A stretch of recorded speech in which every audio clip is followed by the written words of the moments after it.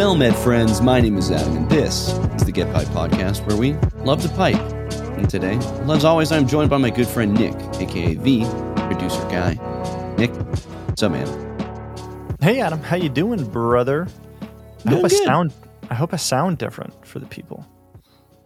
You hope? Maybe? Yeah, I got finally got a new mic, got the new setup. So I've had the mic for probably over a month now at this point, but I just have not had the right materials to plug it in. So here we are. Yeah, you're stepping up in the big leagues with the XLR microphone as opposed to a USB plug-in. Man, I'm glad to be back. I'm so bummed. I'm so bummed about last week, but I'm so glad to be here. Yeah, man, it's just one of those things where it happens, and we try to do everything we can to mitigate the problems, but sometimes problems still arise, and Adam stepped up to the plate. If y'all haven't gone to listen to the Cover My Ash of last week, go listen to it. It's a great little precursor for what we are about to talk about. But yeah, man, how's your week been? It's been good, man. You know, we got a lot of good feedback from the last episode. It was really cool. I put a lot of time into that one, even though I didn't, if that makes sense. When it came down to grind time. Yeah, you know, it just worked. And what I liked about it was the ability to touch on the things that we just weren't able to when we attempted to record. Well, I mean, we did record and just didn't record it well. But, you know, our last chat for this What's Up in Smoke, there's a lot of things that just felt wrong to miss out on, like, you know, talking about a pipe show and not even get to say one time what I got. Well, it just didn't feel right. So I don't know, maybe it was like a blessing in disguise where we were forced to kind of, you know, do that little pivot and make the Cover My Ash episode. So I was able to cover all of those things that I really wanted to talk about, especially the community aspect. And I know I put that at the end, but, you know, the people who stick around all the way to the end, those are the ones that you want to hear it anyway. Those are the true 12%ers. But yeah, no, it was good, man. And I'm excited to finally hit this What's Up in Smoke for real. And this will be our final little chat about Chicago for a long time anyway, you know, outside of the Battle of the Briar stuff, which you'll be hearing about it for damn near 6, 7, 8 months from now. But that's a conversation for this episode and you know, a conversation for many more episodes to come. But yeah, man, it's been good. You know, I'm excited to get back to it. Heck yeah. I've been doing pretty well, man. It's been a good week so far. I'm still bummed about last week, but I had a great weekend potty training for all you parents, dads out there. You know what I'm talking about, but it was fine. We're here. We're alive. We made it.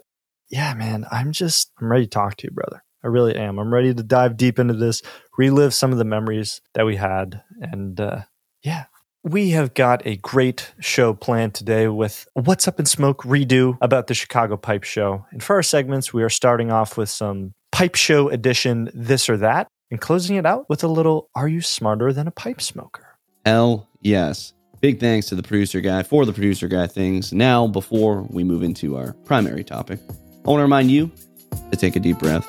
Savor this moment, kindle your flame, and pipe as you please.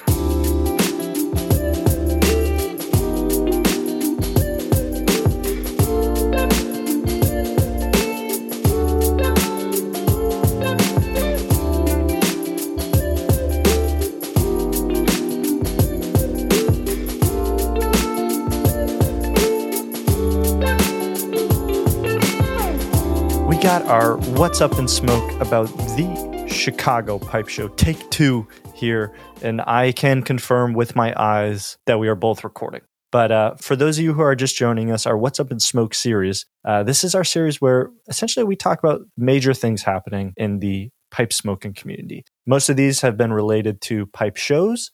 We did the Chicago show last year, as well as the Vegas show. We've also touched on Adam's trip to Montana and how that kind of related and what he got out of that journey. And another one we also talked about is Adam's trips to the Smitty Cigar Show, as well as Country Squire. All those episodes are in our bookshelf. Go check those out in our backlog. But today we're kind of changing up the What's Up in Smoke series a little bit. We're going to be discussing some of our happenings at the pipe show, mostly kind of beforehand. We're going to be touching on the Battle of the Briar summary, some background info before our awesome documentary comes out later this year. And these last 2 things are the main points. We're going to be talking about the good, the bad, and the ugly, as well as our, what we are calling Love It Lessons Learned, our triple L. In this case, we're going to be talking about the lessons that we learned at the 2023 Chicago Pipe Show, and this is the format I think we're we're really going to start taking, because there's so much to talk about. It's hard to kind of boil it down, but we're going to do our best today. So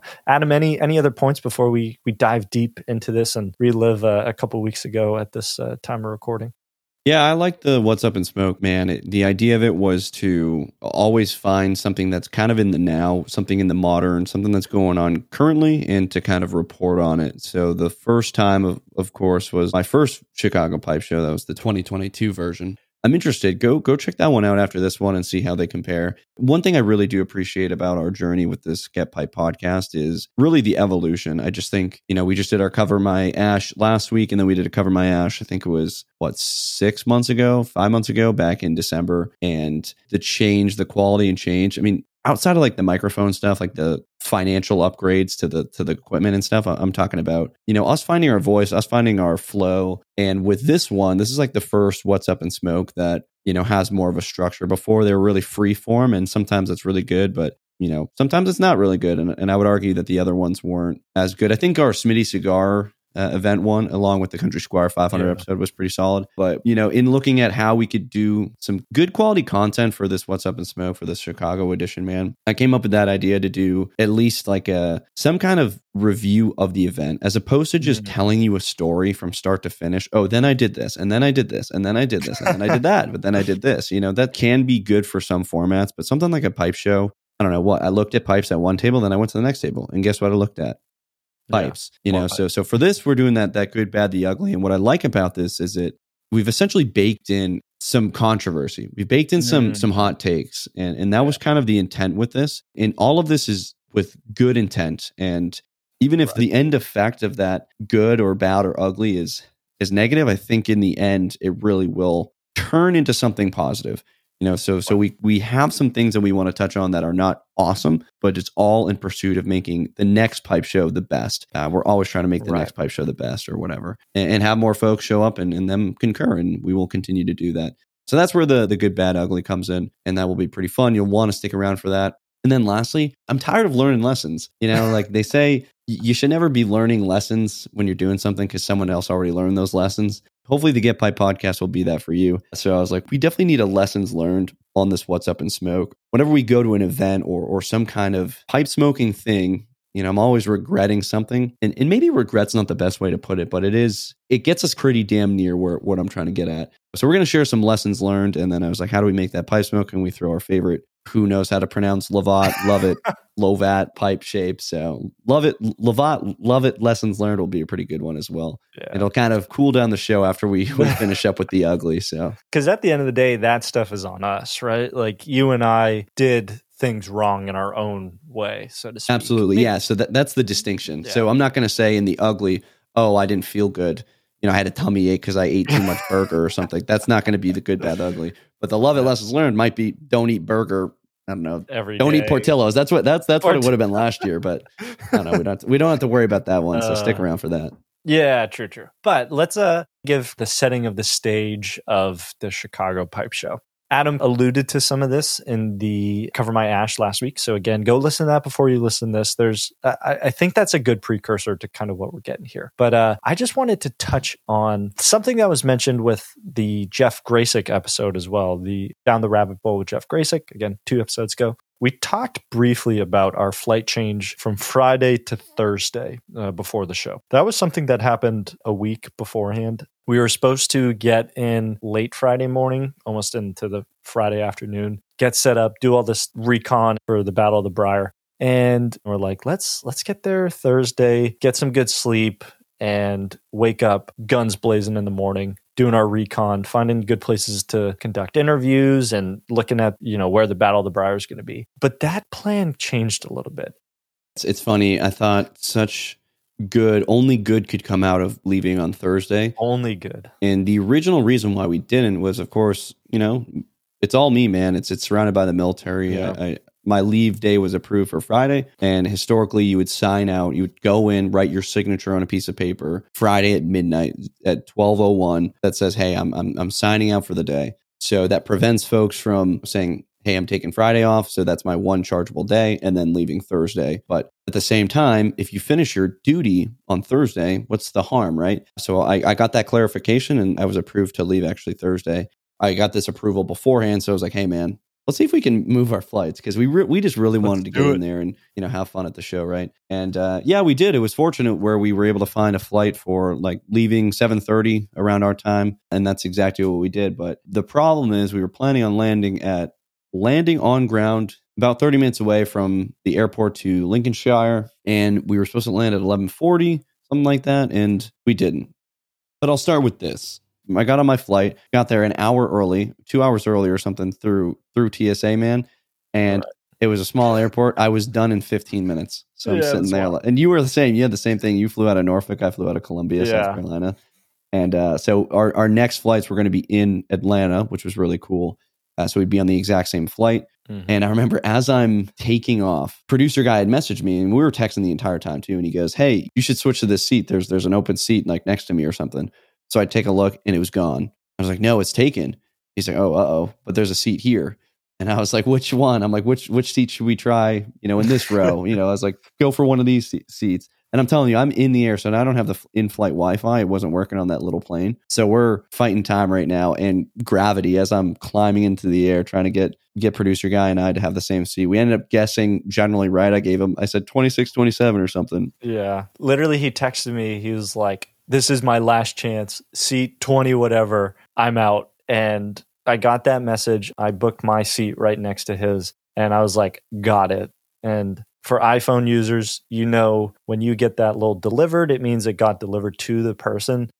This message did not get delivered. So it was like, I knew right there, like he hit that point where like there was no shot that it was hilarious. Going to be there. So yeah, we got those same seats. I landed maybe an hour-ish after you in Atlanta, maybe not even. And we linked up, great meetup there in one of the lounges and stuff, and got a bite to eat, got a quick drink. And I think we were chilling out when we saw that our flight was delayed for the first time. Yeah, so we're sitting there right outside the terminal ready to go. And then we just got a text message or whatever. And it was said, hey, your flight's delayed by an hour. It was delayed to 11:40 or something. So right when we were supposed to land is when it was delayed to. So that was, of course, a frustration. And especially since we're trying to, we actually didn't have a room for that night, right? Because we booked from Friday to Monday or Friday to Sunday. And so we're relying on folks, Nate King actually, to bunk with him. And so he's going to stay up a little bit later for us on our behalf.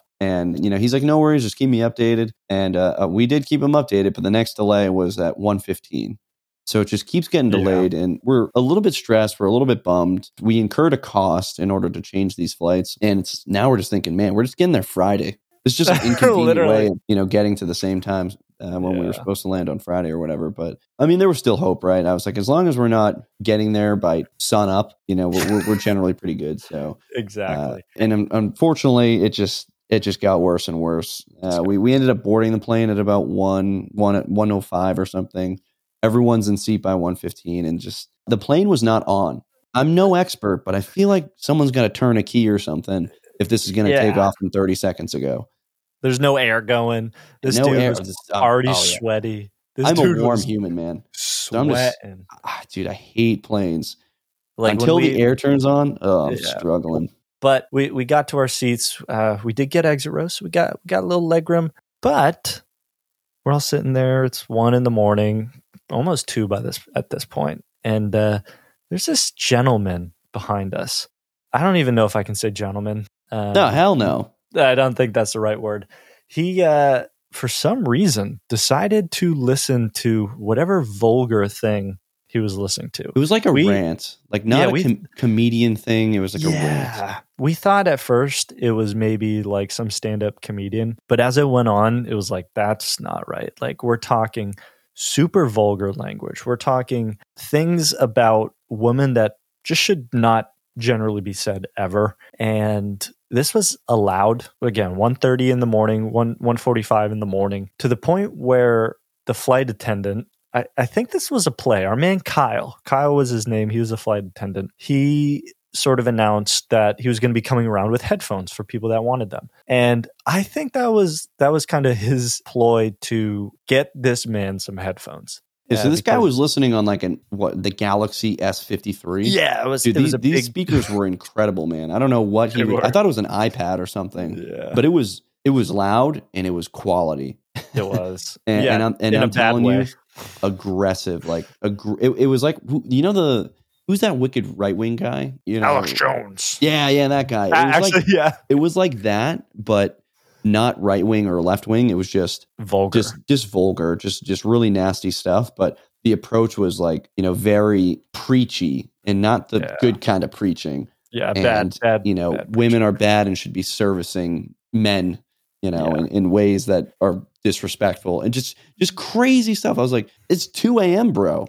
Take a nap. So we didn't say anything and we're just sitting there and it's just going on and people are around and they're just looking, nothing back, you know, and producer guy's like, we should say something. And honestly, I was like, man, unfortunately, if you have to say something to someone like this, the result of what you're trying to achieve by saying something will not be achieved. Like those are the type of people who it just doesn't mean anything. You know, nothing you say will ever, oh, my bad, man. I'm so sorry. Yeah. I'll put my headphones on. I'll put my whatever. You guys take care. You know, there's no way that was going to happen. No shot. So they come around offering headphones.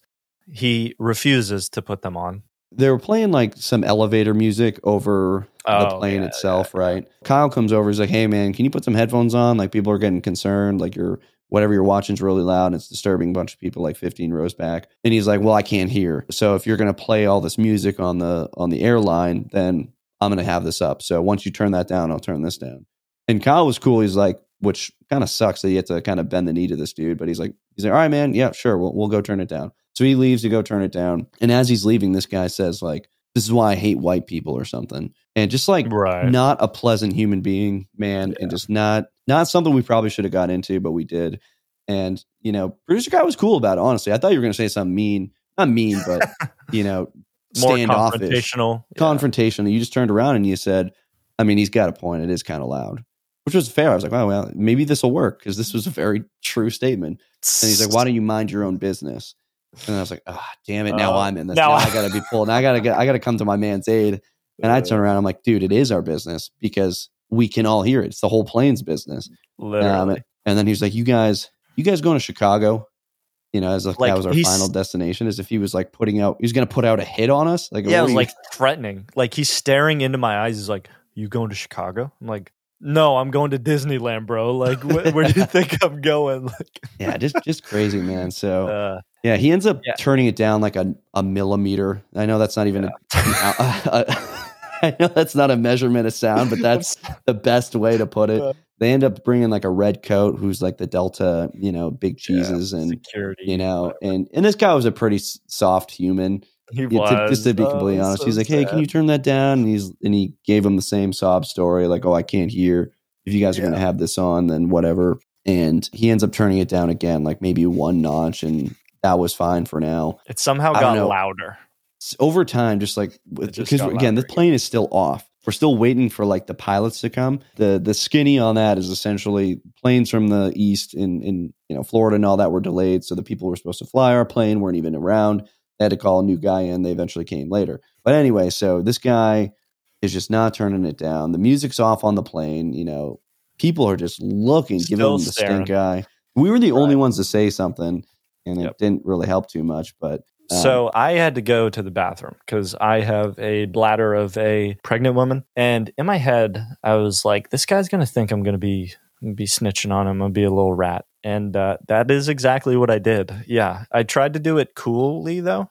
Mr. Kyle asked me, as I opened the door to the bathroom and I went in. And so I'm behind this bathroom door. And Kyle's like, "Did he turn his music down?" I was like, "Hell no." And then I close the door and actually go to the bathroom. It's funny because when I was watching, I was like, there's no way he goes and doesn't say something. But I'm just thinking, if I'm thinking this, so was the guy behind me. I had my eyes locked on him and I was like, is he going to do something? Like, there's no way he's just going to turn to them and be like, yeah, he's being a problem. I'm telling you, the way this guy was acting, that would be a very big problem.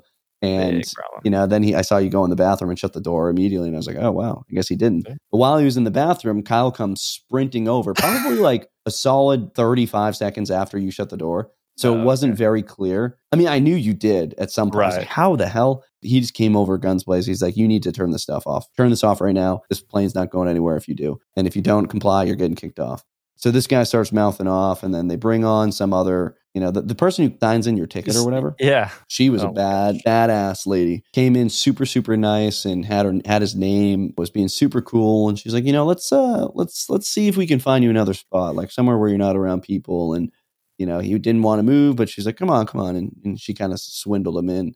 They go to the front of the plane, and next thing I know, this guy's off the plane. So to wrap up the story, producer guy is just a professional kick guys off plane guy. I am. Not only am I the producer guy, but I am the kick people off plane guy. But that story leads us to arriving at the Lincolnshire Marriott. We make it to the hotel at right around 4 a.m. But when we get there, we had a great meeting of friends. Adam, you want to go into that a little bit? There he is. One of the most handsome gentlemen I've ever seen. And I mean that. This guy just looked like he was at a Chicago pipe show. He has a name, and it's Nate King, the king of pipes. So Nate's He was in like a three-piece suit. He's in a three-piece suit. He had a trench coat or whatever. Fucking phenomenal. Shaped. Beard was on point. It was shaped. Hat. He's got his awesome glasses to make him look wise. Also to see that secondary. I had a great hat on. Dude, it was just great. And it was good Chicago weather to wear like the tweedish kind of material. Yeah, it was. But to be honest, I was just so surprised that he was awake. He was awake. He told us, like, I left a key at the counter. Mm-hmm. Go ahead, grab it, and you guys can come in. And we were texting him before the plane even took off. We said, hey man, we'll try to be as quiet as possible. We won't wake you. And he never responded. So I thought he was out already, but no, he was waiting for us. So I get out the car. I just give this man the biggest hug ever. I was so happy to see him, especially like I can't tell you how bothered we were with that event. We said it kind of in passing, but it was a long drawn out hour of like high stress, high anxiety. Dude, my heart was going. His ass out. Yeah, my heart was pounding. So to see my good friend, wait for me, I felt so welcome.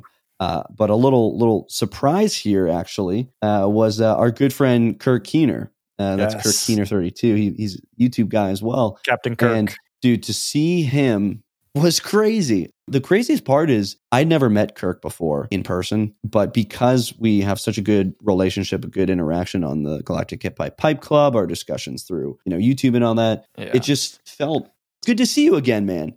And then I was like, wait a minute, I've never even met you, which was crazy. Like I gave him the biggest hug. I was so happy to see him, and it felt so normal, man. But that's where it gets kind of funny because Kirk is rooming with Nate King. Kirk is supposed to arrive Friday. So is Get Piped and Producer Guy, but Producer Guy and Get Piped just switch to Thursday after the confirmation from Nate King that no one will be there Thursday. So my plan's to warm up Kirk's bed and hand off the product the following day. And I will say that sounds so disrespectful. I thought there was room service every day, so I didn't think it would be a problem. There is not. So now looking back, it does look like I was totally just giving him a used bed. But I don't know. It shouldn't be that way. I think it was. Oh hell no! It's a hotel. It's a hotel, and they were all out there. I think it was because it was the specific rooms. Maybe I don't know. I don't know. They only came one time for us, and we were in the room. So and we were in the room, and we told them no. But so it was funny, and we get in the room, and I'm like, wait a minute, where am I sleeping? What are we doing? And Kirk was like, no, I got a sleep pad. I'm going to sleep on the ground. I was like, dude, this is your room.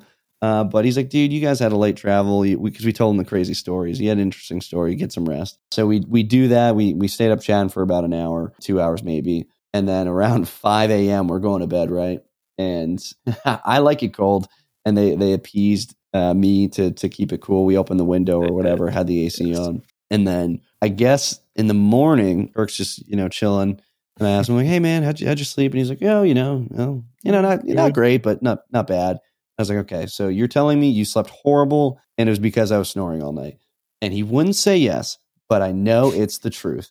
I am notorious for just absolutely sawing logs all night, from snoring. Like it is aggressively loud. And I don't know what caused that, to be honest. I never used to snore. I think it's just from the absolute exhaustion. But I remember waking up. Kirk has no blanket He's just shivering, trying to fall asleep to just a human being just delogging the forest.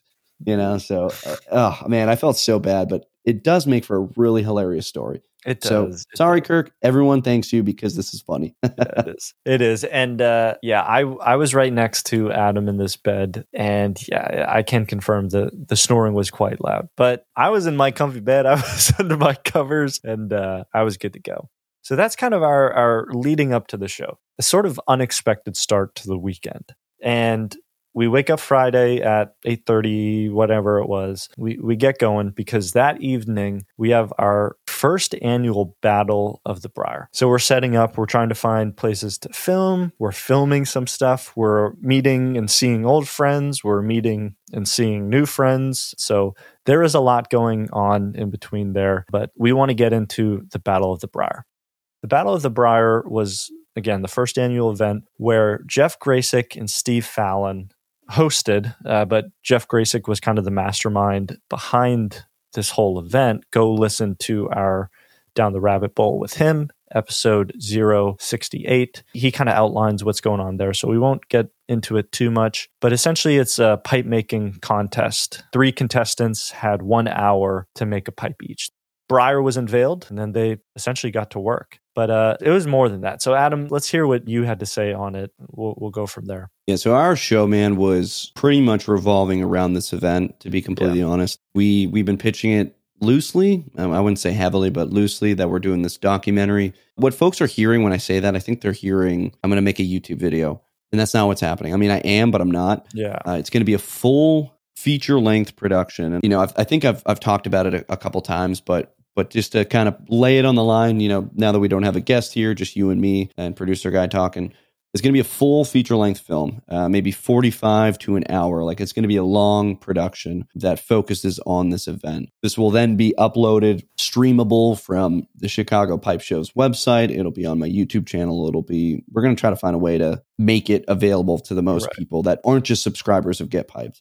That said, it is a Get Pipe production, and I put so much heart and effort into this. I had an entire treatment made I built, which is essentially a pitch deck, and it just kind of walked producer guy and I through the entire process of how we're going to tell the story, how we're going to film it, and that's pretty much what we did on Friday, was kind of putting that together. But as for the event, I'm going to keep a lot of the good, fun interview information, all the real nitty gritty of the event within, so this documentary is worth watching. But generally, think like an Iron Chef or a knife making shows, where it's a competition, right? And that's exactly what it was. We had Tommy Escorti, Scotty Purcell, and Jared Coles as our 3 contestants, if you may, and as they compete against each other to make the best looking pipe. So this is a somewhat an objective, somewhat of a subjective criteria, but there was a grade. And the winner ended up being Tommy, which was so awesome to see that entire process unfold, see the frustration the other two as they're going, see the maniacal shaping from Tommy as he's moving the damn desk, which was, wild. Pretty much, this had to have been like a 200-pound desk as he's trying to really get in there, basically sandblasting his piece or whatever.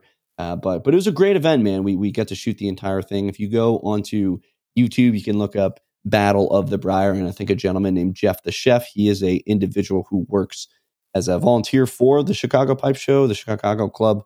He did a live stream of it. You can go check that out. And one of the highlight pieces, I'm telling you right now, if you're unfamiliar, if you haven't watched it, do not watch that live stream. I think it'll take away some of the gravitas that will be this documentary.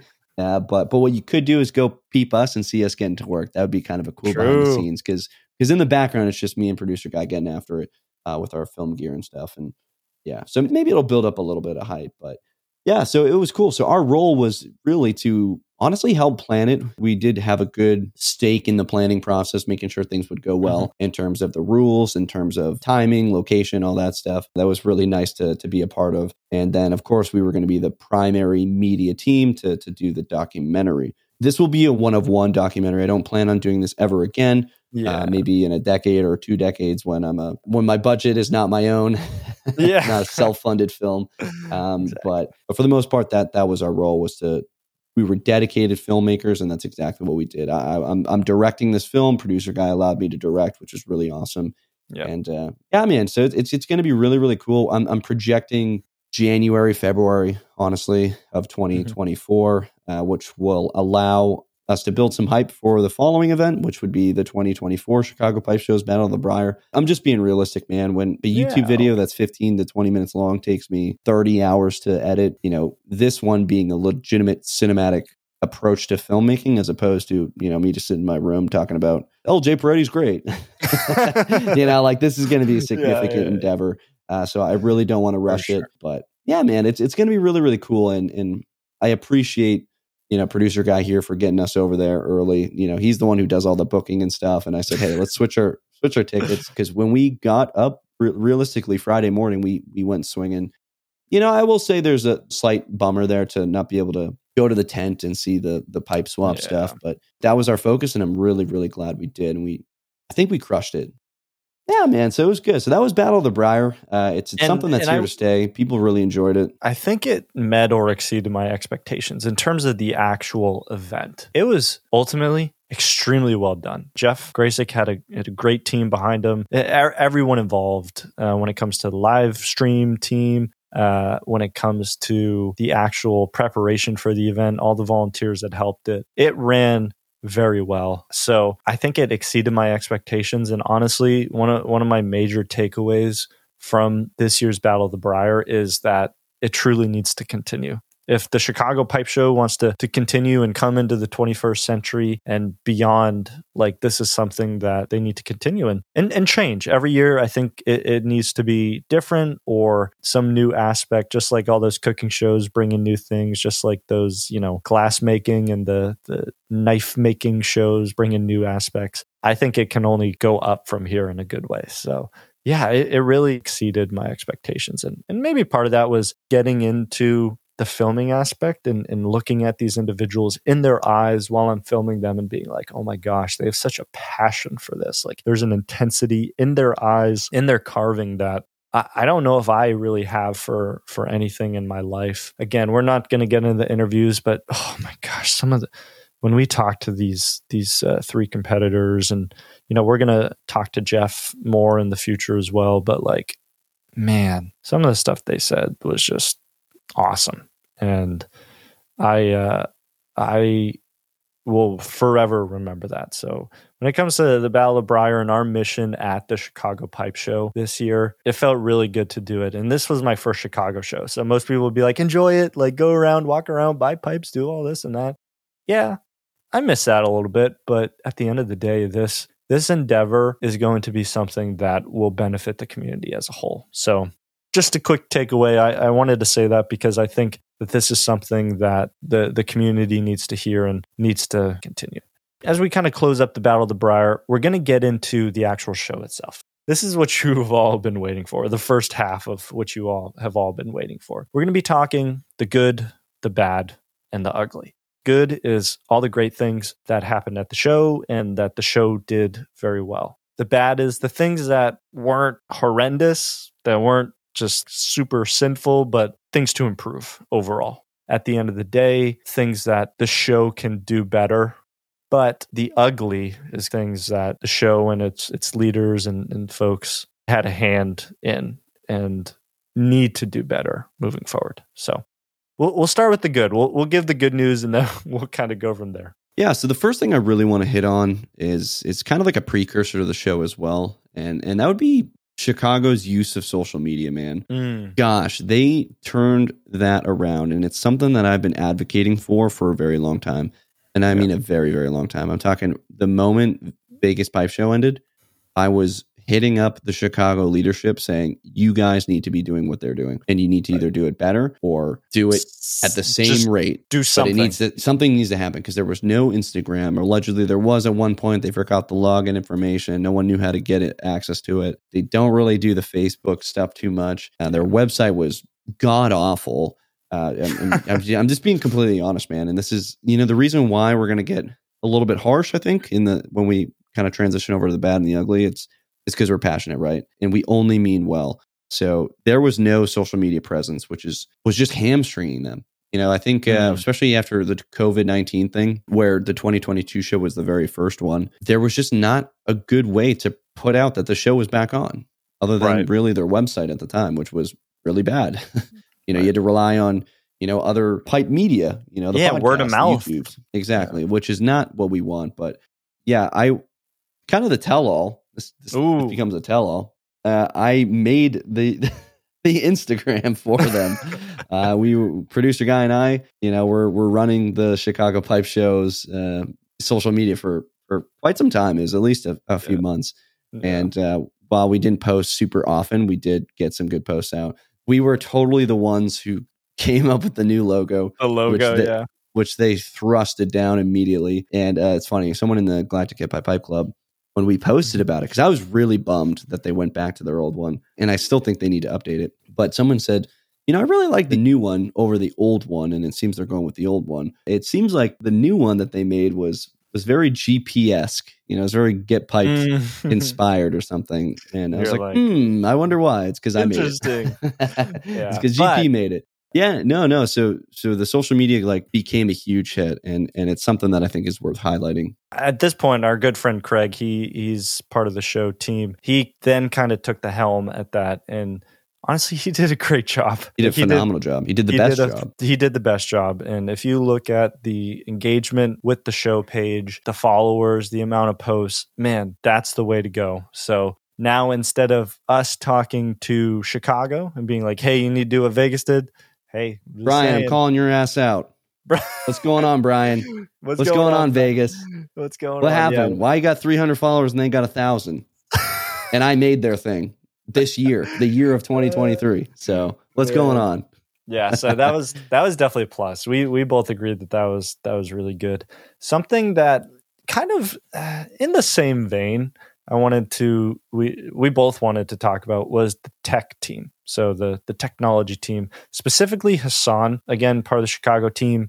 He really stepped up the game.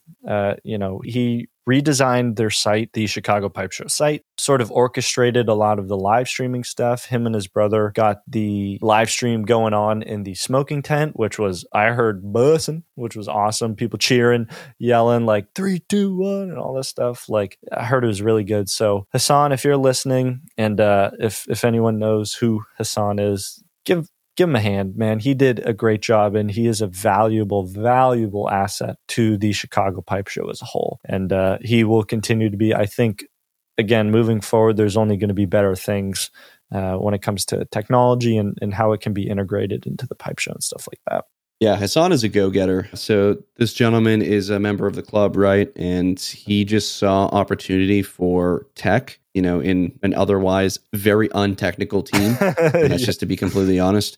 And he executed. So the first thing he did was last year during the show. I'm sure he did some stuff prior, but the first major one that was known and well received, and it's something I talked about in last year's What's Up in Smoke, was the projector. Right. He was the one to go buy a projector the weekend of the Chicago Pipe Show, or just before, got one at Goodwill or something and threw it up in the tent in 2022 and allowed you to send a picture through Instagram, post a picture, hashtag Chicago Pipe Show 2022, and that photo would be on a slideshow. This was brilliant. This increased engagement. People wanted their photos to be seen.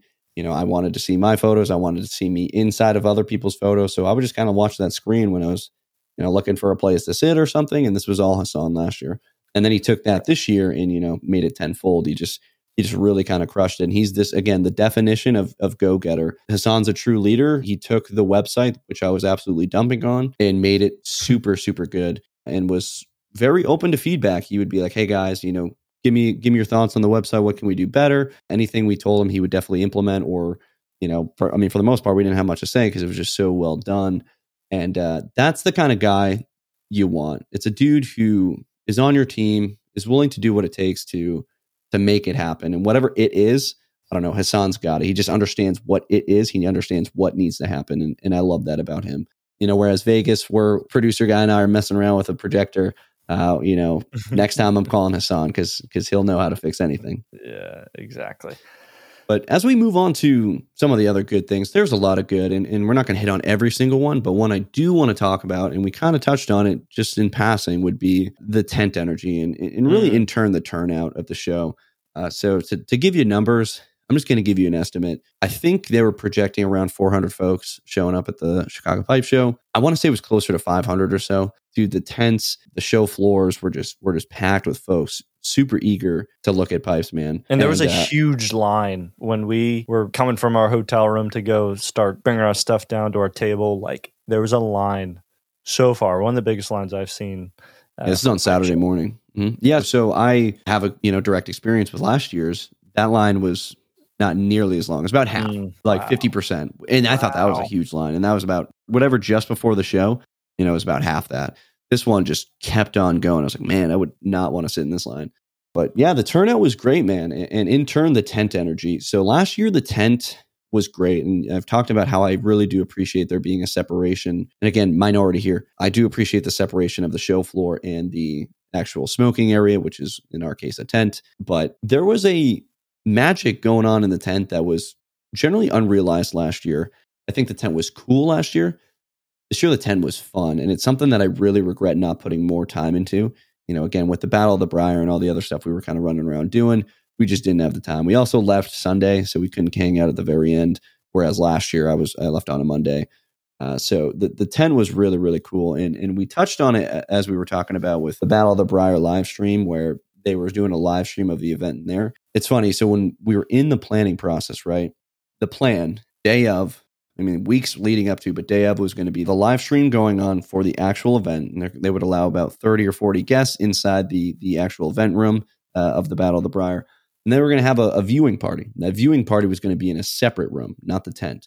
And I actually brought up, I was like, what about the tent? Do we want to have some kind of live stream, link on that projector? Do we want to get in the tent? I think that'd be really cool. And to be honest, they kind of shot that down and they said, no, I think the viewing party is going to be our dedicated room. If you want to go watch it, you can go watch it in there or go see it live. Right. Okay, that'll make the rules. Quite the contrary. Everyone wanted to see it in the tent.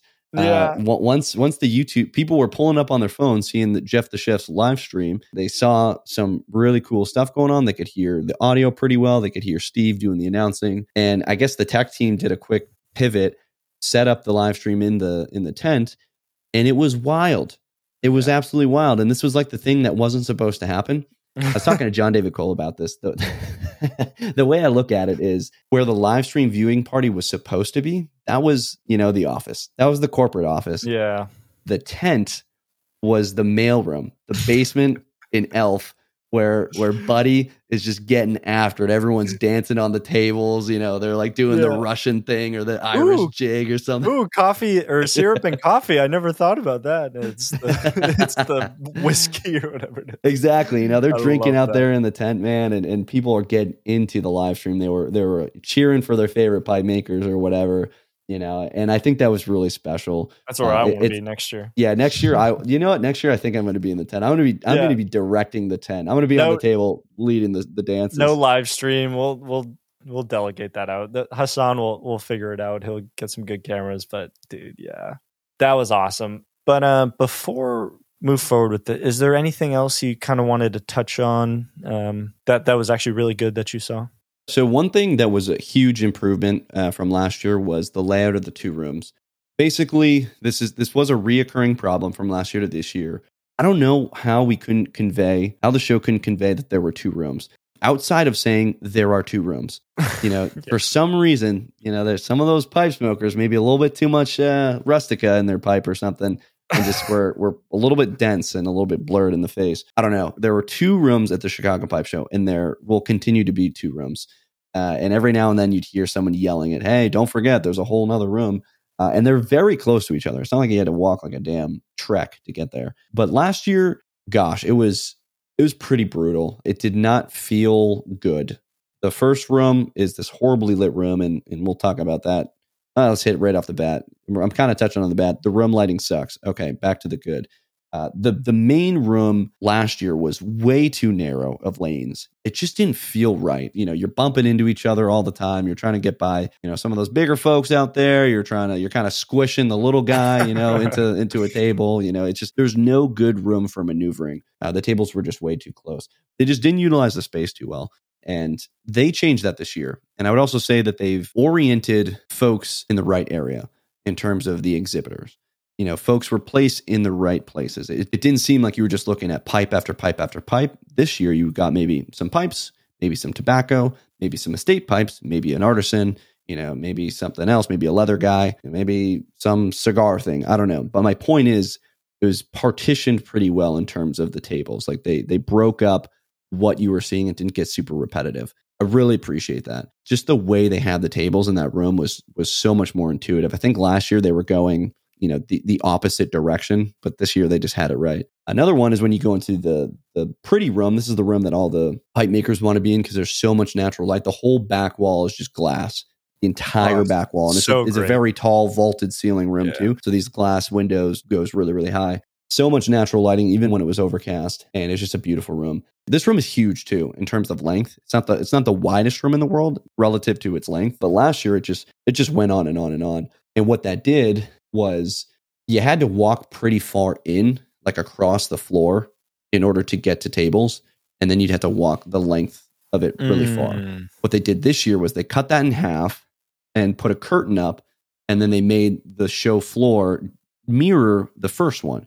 So you were weaving through tables, and it made a little bit more sense. It made a little bit more intuitive sense. It felt like it was busy. It felt like there was stuff to look at. Whereas last year, if you walked all the way down to the right side, you'd see Nate King alone amidst 3 empty tables, and that was true. That literally happened. There was like 3 or 4 empty tables, and no one around him. And this year he had, a bunch of people near him. So I wanted to give a huge shout out to them for maneuvering that. I think it's funny. Tim, the president right now of the Chicago Pipe Show, he did not like that. He thought they were wasting space, and I got to make sure to get back to him and tell him, no. I mean, you can expand a little bit, but that was definitely in the right direction. That was much better, much, much, much better than last year. So I would say that probably wraps it up for me. What were your thoughts on the show floor? It's hard. I thought it was good. I think one of my critiques kind of gets into the bad. So maybe that's a good segue into that. So one thing that I noticed as it was my first time at the pipe show, one thing I did notice were empty tables. That is somewhat, in a way, outside of the control of the show. For people not showing up. But I would also argue that it could be within their control to the point where, they either tell people to move to different places, or they say, let's just move these tables out of the way, or do something. Make it. And there were tables kind of more so into the back of the large room of the show. I don't think there were that many in the smaller room, to be honest, if I recall correctly. It was more so in the larger room. So maybe it was like just one vendor didn't show up, and it was like 3 or 4 tables that they had purchased. I don't know, but that kind of not left a bad taste in my mouth by any means. It was just like, you got to figure out how to use that space a little better, if that makes sense. Yeah, I mean, Vegas Pipe Show did a phenomenal job. There were many empty tables, but there were also 0 empty tables. Yeah, it was so weird. They were on top of it. And that's another thing. This is a huge issue with like kind of their accountability. They had that 2-hour window. You could show up at 8 a.m. to set up your table. Producer guy and I showed up at 9:55 to set up our little tablecloth and our signs. We weren't even going to be at the table. We just wanted to stow our gear and then advertise the podcast and the YouTube channel. And in the event that they moved us because we weren't showing up, would be an issue, right? So they're kind of playing this game where they're holding off until the last minute. Is this guy got to show up? What if he's just showing up late? They don't need 2 hours to set up their table. But I think there's some electronic communication that probably would have been beneficial to understand prior to, hey, is this guy coming? Is this guy even in the state? That was something that Vegas was on top of. They knew folks who weren't coming. They automatically were moving stuff around. And then the no call, no shows, at least in the next day, they were able to figure it out and move people. Moving people could be a little bit rough, especially when you got like someone like, Vermont Freehand, who has just 4 tables full of loose briar. But, there were definitely ways. I think they were actually trying to move us at one point to an empty table. Exactly. That's where I want to give them less credit for the bad, if that makes sense. Like, it's not necessarily on them. It's maybe the onus is more so on the vendors for not showing up themselves, if that makes sense. Yeah, no, I'll clarify actually that this good, bad, the ugly is not. These are not like the tech team. They got lucky with Hassan. Like we're giving you a good for Hassan, and we're giving you a bad for vendors not sticking to their word that they're going to be there. I think my advice is to take their money, and if they're not there, okay, see ya. You paid for the table. And you're not here, we're going to do what we want with it. You've kind of relinquished your rights over it. We're moving it. If you do end up showing up Saturday night, okay, enjoy this corner. I don't know. Like, yeah, you made a commitment, and communication is key. Like, maybe have a point person, like, hey, call or text this number. It's sent out in a packet beforehand or an email, whatever. And stuff happens, right? Stuff happens. Like stuff happens, folks. Flights get delayed. Flights get delayed. Emergencies happen. People who plan all year, not even just exhibitors, right? Attendees. I'm sure some of the folks listening, something came up and they weren't able to go and they were crushed. So we're not trying to fault anyone here, but it is something important to talk about is the empty tables. But I agree. So kind of with that out of the control, the venue itself, we're talking the Lincolnshire Marriott and Resort.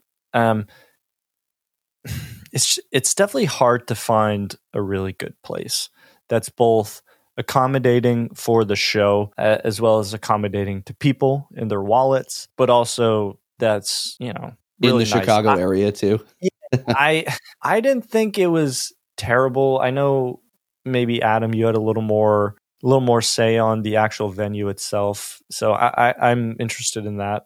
The Vegas Pipe Show venue was great in terms of the hotel. I liked that hotel a lot. Granted, way more money going into that hotel than to the Lincolnshire Marriott. It's tough. These are complaints that are just it's like tough, this man. one.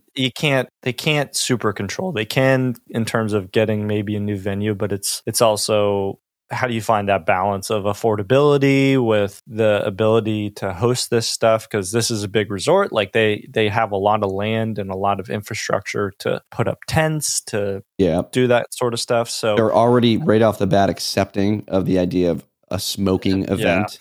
Even though you're not allowed to smoke in the hotel, you can't help but notice that every time that door opens, when that tent is literally just billowing with smoke, and people, that's going to come in. People may or may not, walk through the hotel. Smoking cigars. Yeah, it happens. Who did that? Who would do that? Who would? But so that it was just, the place is just, it's kick ass if this was 1975. You know what I mean? Like it's just like a great 1975 hotel.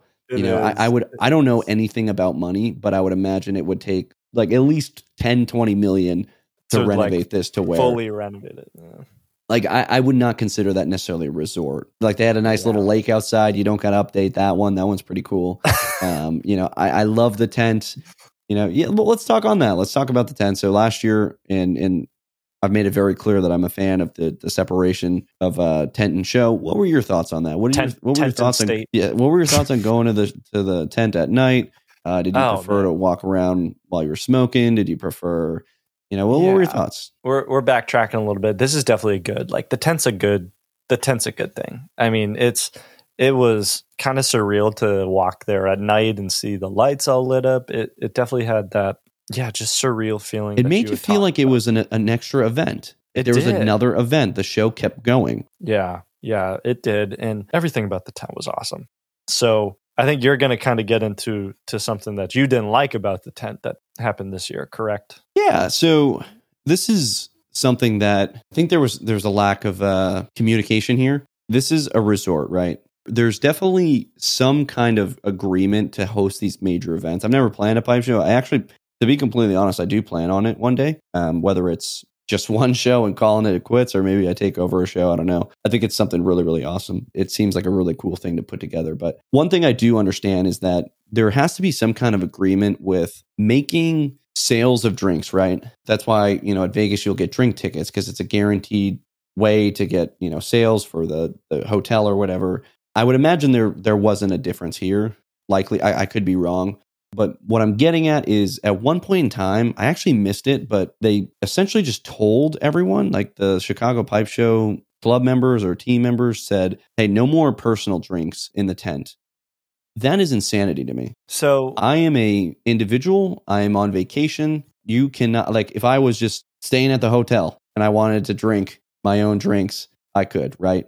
Try telling that to some random guest. But because we were like this in group, maybe they had some commitments. Maybe they didn't. But either way, it was just not a good look. And it just requires a little bit more communication. I don't exactly know. That's a detail we don't know. But it's like, I don't know. Let people have some fun, man. Like have some fun. Like we forgot our flasks this year, unfortunately. But if we didn't, we would have had them. You know what I mean? Like we were going to be having our whiskey, our pocket whiskey, whatever you want to call it. And we don't do that. Like I don't bring a flask to work. I don't have a flask on me on the weekends. You know, but a flask is kind of cool. It's Peterson branded, and I wanted to bring it to my pipe show, and I wanted to enjoy it. And because we forgot it, honestly, we just didn't really drink it all that much, like really, really at all, honestly. But I remember going into it thinking, I typically drink NAs, non-alcoholic beers, and I very sparingly drink. Now that Doyle's Public House is gone for the 12%ers, I just don't really drink too much, and I was looking forward to having a responsible amount of alcohol with my friend on vacation, because I was like, this is a vacation weekend, and it was a little frustrating to hear that blanket, you will do this, you will not drink. I mean, everyone did anyway. They disregarded that completely.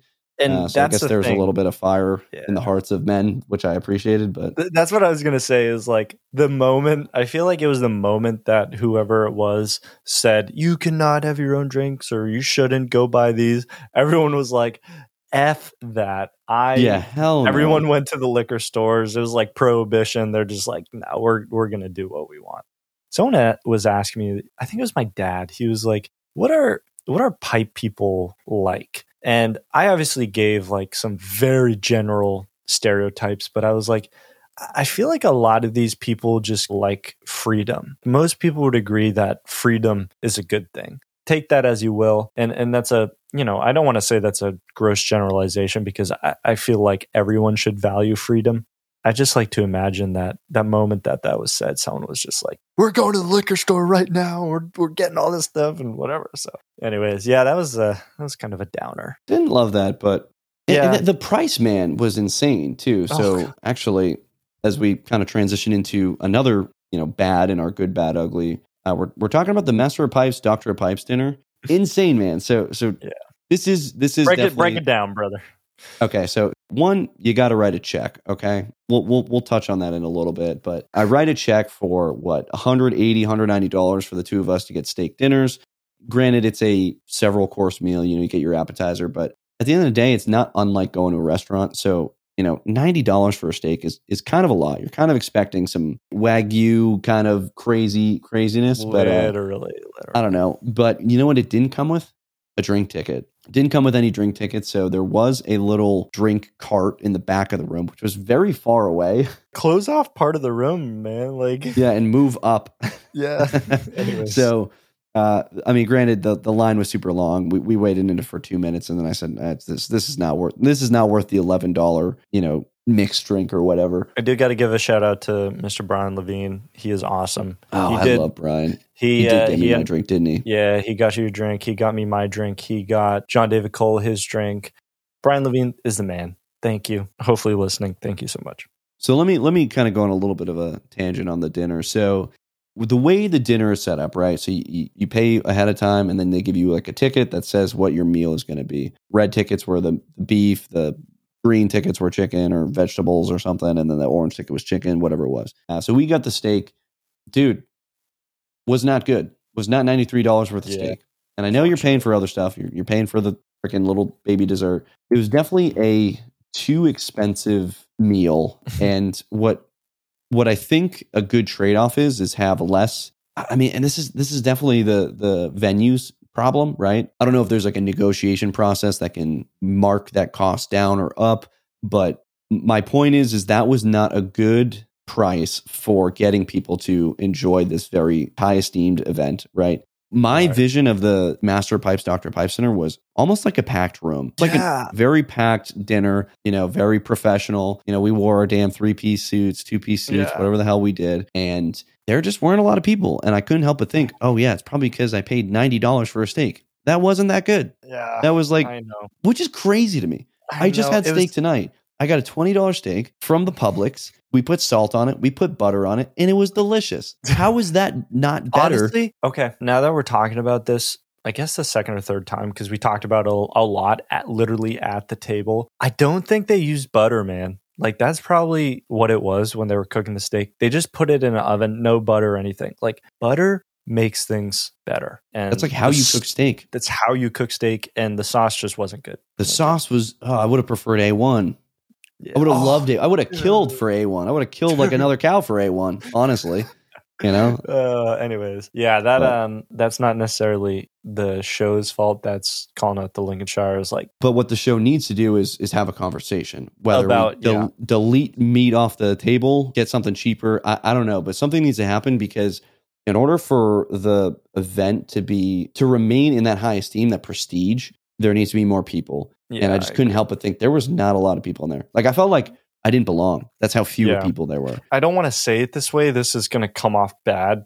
So all of you listening, bear with me. But it was like, it's kind of the who's who. You know what I mean? Like, well, that's what I'm saying. I don't want this to be an elitist party event. Yeah, exactly. Like, I didn't feel like I fit in. I was like, man, I feel like I just bought this ticket because I was excited to see this event that I've heard so much about. Right. And when people tell me they're a doctor of pipes or a master of pipes, I'm very proud of them. And I didn't even know why. So I was like, I got to go to this event and, see what all the hubbub is about. And I was like, man, I don't belong here. Our good friend was getting a master of pipes. So that's awesome. But like, something needs to change and be better about it. There needs to be a facelift. Like, just needs to be a little more what they did exciting. With their social media, they need to do with their dinner. Like, the dinner just needs to be updated. And to be fair, they had kind of mentioned that leadership behind it has changed or whatever. So they were kind of a little bit in the dark. But I really do think if they were to negotiate the price a little bit better, I guess you could come into the event after the dinner to watch the event as well. I guess that was an option, but that was not communicated. Not communicated. I don't think anyone did that either. And it's also weird. I feel like I don't know, that seems tacky. I don't think anyone would want to do that. Like you said, there was sort of a vacuum this year in terms of leadership for the actual dinner.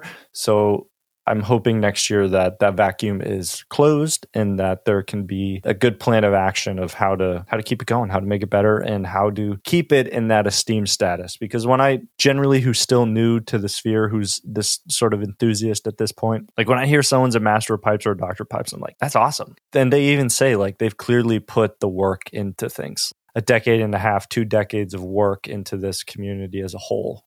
So that kind of leads us to round out the bad, and we're about to get into the ugly. So before we do that, Adam, I want you to give a little more context as to what the ugly is and purpose behind the reason we're calling it the ugly, so to speak.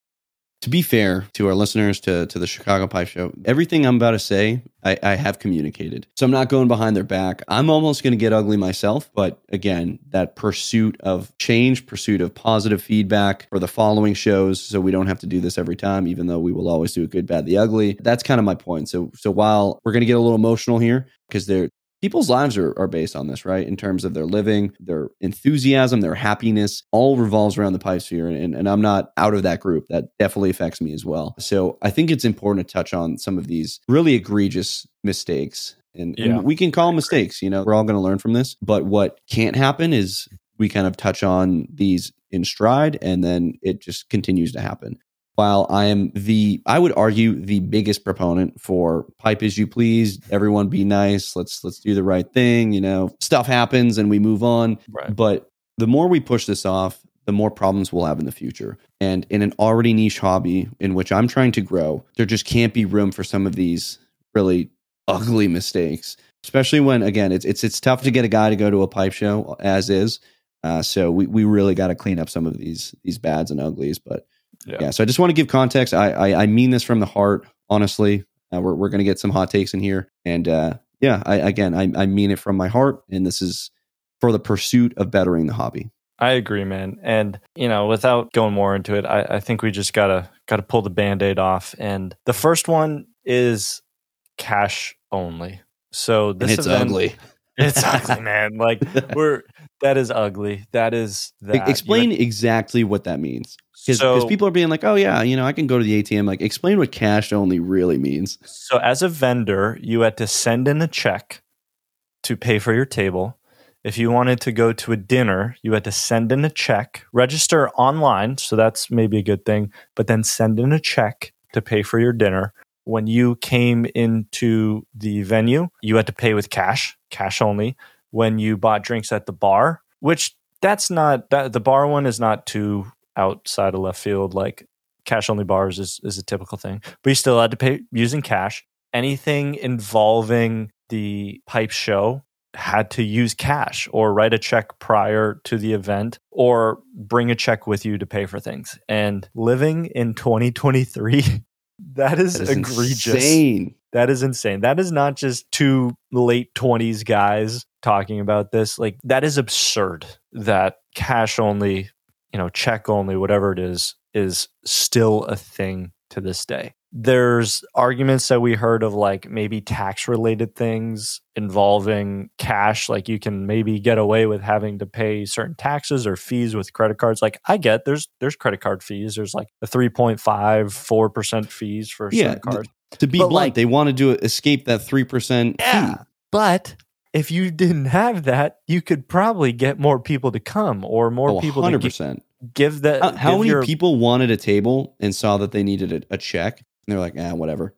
I was so close to doing that for the dinner. I was so close to doing that for the dinner. Yeah. And that's the thing. If you get registration just to go to the show, that $20 online, more people are going to do it and you'll probably get more money. And like at the end of the day, there's going to be a lot of people that also don't show up, which you don't want, obviously, but you have their money. Like there's like you have more money at the end of the day. And how many people were saying, I'll pay when I get there? Or for folks who reserved a table, you could reserve it. Maybe they wanted to pay day of. I believe they still accepted funds day of in cash.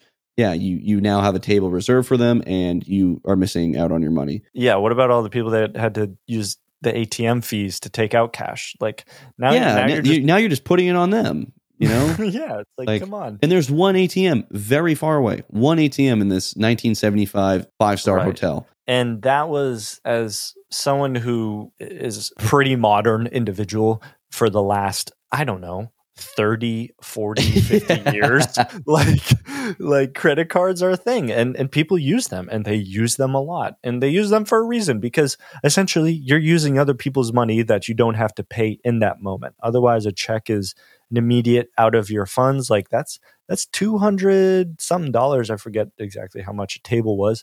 Like I think it was $250. And then you don't know, when the check is going to be cashed. Hopefully it's immediately right after the show. Who knows? The funny thing is for the dinner, I wrote the check for $193 or whatever it was, sent it, and 8 days later it was returned to sender. I looked at that's just classic USPS, right?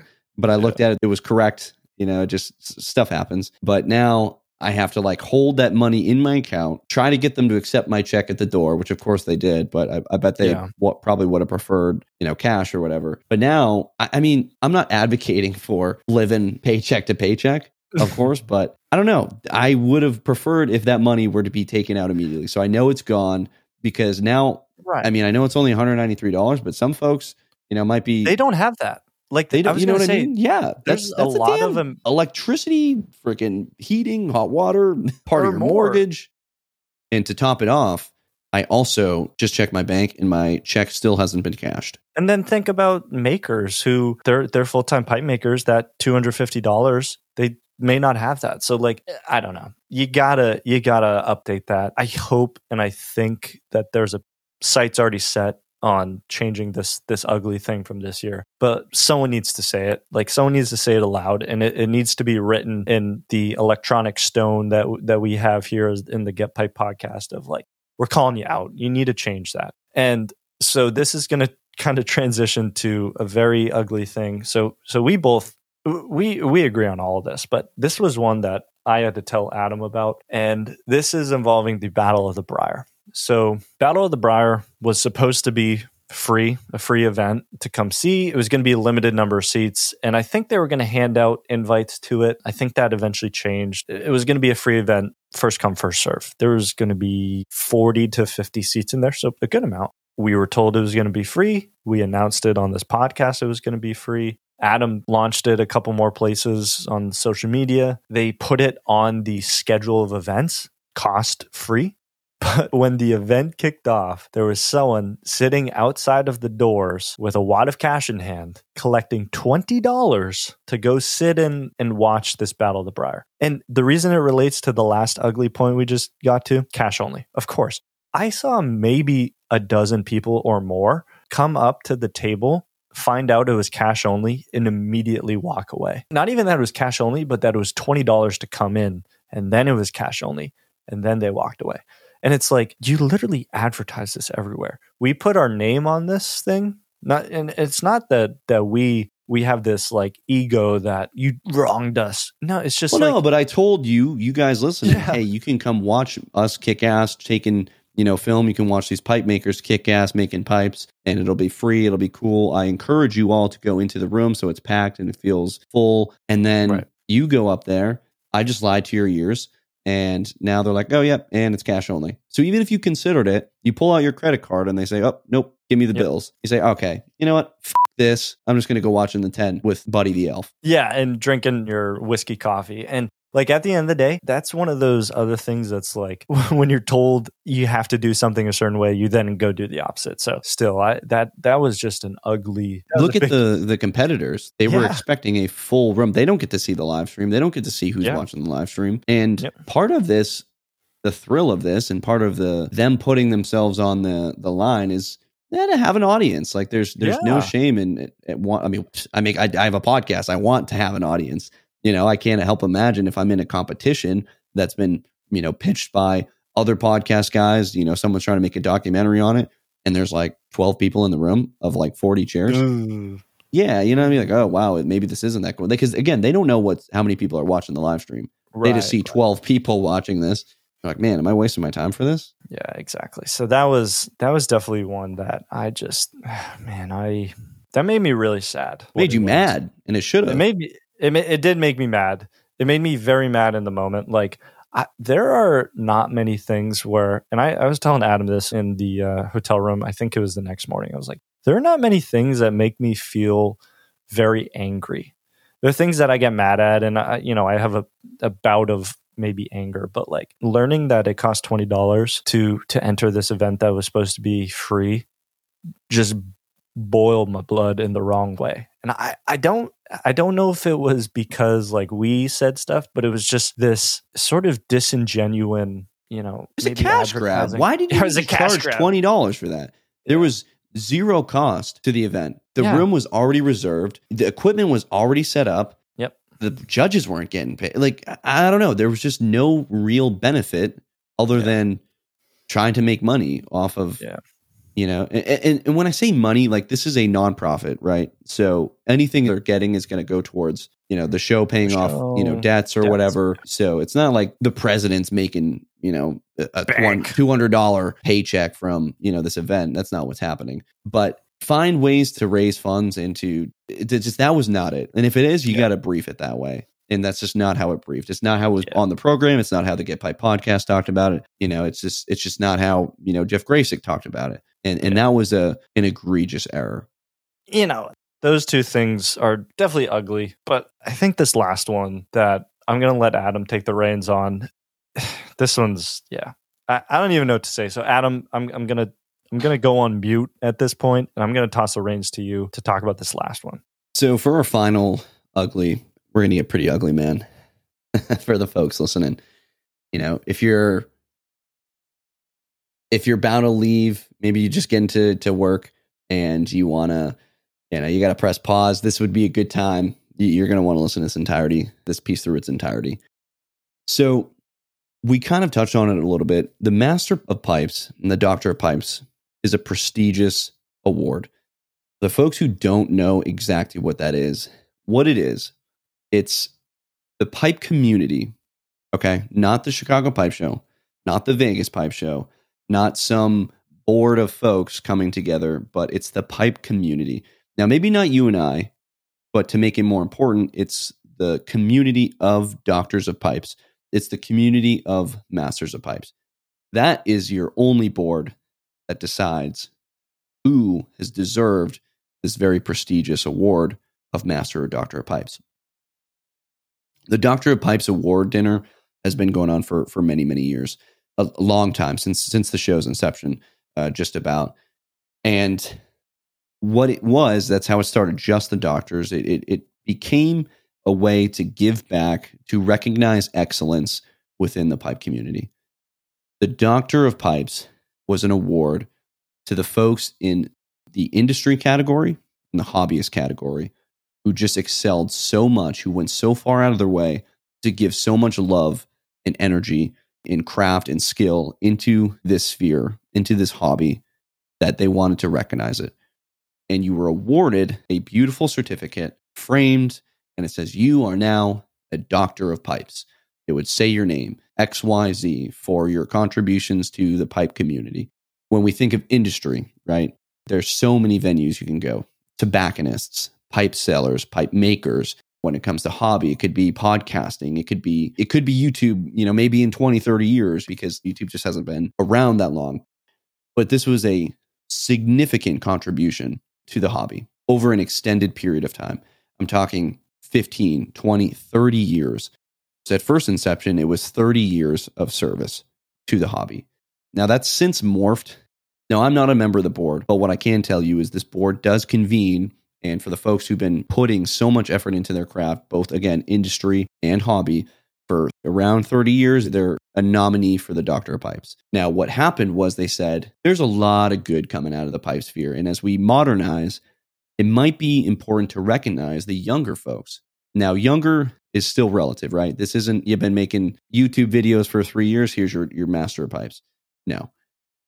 Master of Pipes still might go to someone who's been in the hobby or the industry for 20 years, but they're not at that 30-year mark that would warrant maybe a doctor. And they've since introduced this stepping stone. A good example is John David Cole. Just last year, he accepted his Master of Pipes. He had been podcasting for 10 years. He had been blending tobaccos for over 10 years. And 15 or so years being in the hobby and in the industry, he was awarded his Master of Pipes. So as we move forward, this is a very important thing to pipe smoking, okay? Those masters come together with the guidance of the doctors, and they elect the next year's Master of Pipes and the next year's Doctor of Pipes. This is 4 total individuals, 2 for masters, 2 for doctor, industry, hobby. That is it. It's not, I really like this guy too. Let's do 4 masters this year. Let's do 3 industry and then 1 hobby. No. It's going to be 2 and 2, no more, no less. So there's a huge weight already on the folks that are already in this community, this Master and Doctor Pipes community, to identify those individuals who, I'm telling you, their heart and soul is in the craft, and they've made significant contributions that warrants those awards. You can only be nominated from those folks. This year, one of our great friends was nominated by a Master of Pipes for his Master of Pipes. That individual was Nate King, the King of Pipes. I'm so, so proud to say that he is now a Master of Pipes.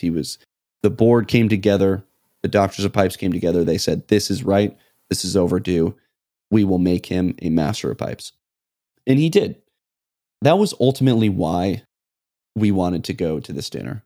I would have gone anyway, to be completely honest, just with the idea of this being this prestigious thing. But when I found out that Nate King, a good friend of ours, a good friend of the show, an active listener, a 12%er, he'll eventually hear this while he's making pipes in his shop, make an extra one for me, put it on the side. But when he told us, it became, I want to go, to I had to go. Like I had to go. That's why I got steak. When we were in the want phase, we were getting the vegetarian one, the cheapest meal. When he said Nate King, the King of Pipes, is getting his masters, we were getting steak, baby. Baby. So we go to the dinner, right? We go out and buy suits pretty much for this event. for this master, the crowning of this master. The king's already been crowned, but now he needs to get his Master of Pipes, right? So we're sitting there. The first thing I notice is after the dinner, honestly, just the lack of, I guess, energy or build up for this ceremony. It really did go from eating dinner, you get your dessert, they clean up. Okay, now we're going to announce the Master of Pipes, Doctor Pipes, as if this was like the end of a track meet and we needed to say who won the awards and then move on to the next thing. And that kind of left a weird impression with me. That's just the best way to put it. I was feeling weird. What Chicago does is they have a former doctor, current doctor, but someone who formerly got the award. I don't know the gentleman's name because there was no formal introduction. Imagine that.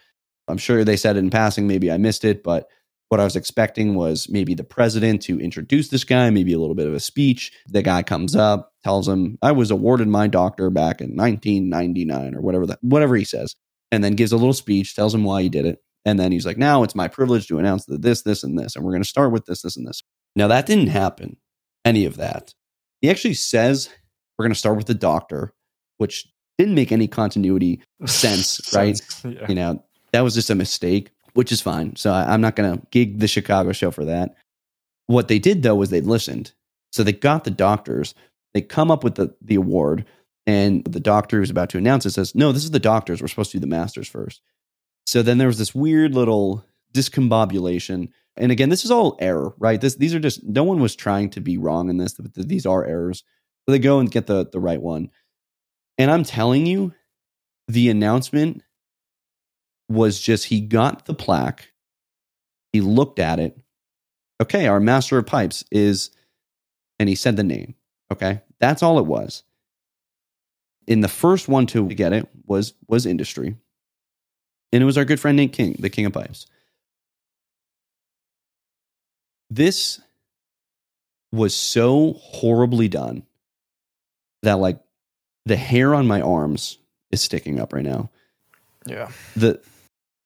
So I try not to get emotional, but I have so much passion for this community. I have so much passion for my friends. I have so much passion for Nate King, who's been making pipes for 20 damn years. He's getting his master's at 20 years. And this isn't a dig at the show for not giving it to him sooner. This is not a gig for not giving him a doctor. This is a gig for how that award was presented.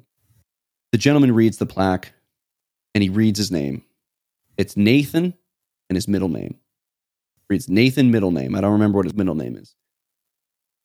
And there was a silence. A long silence. Yeah. I almost want to emulate the silence. Then he said it again. We look over. I remember thinking immediately, is there another Nathan won the Masters? It's crazy. It's crazy. Did he not show up? And I look back, and with like a solemn face, Nate's getting up. And a couple people shuffle. There's some silence. Maybe a drink clinking. And someone in the back yells, Nate King! And then a couple other people echoed it.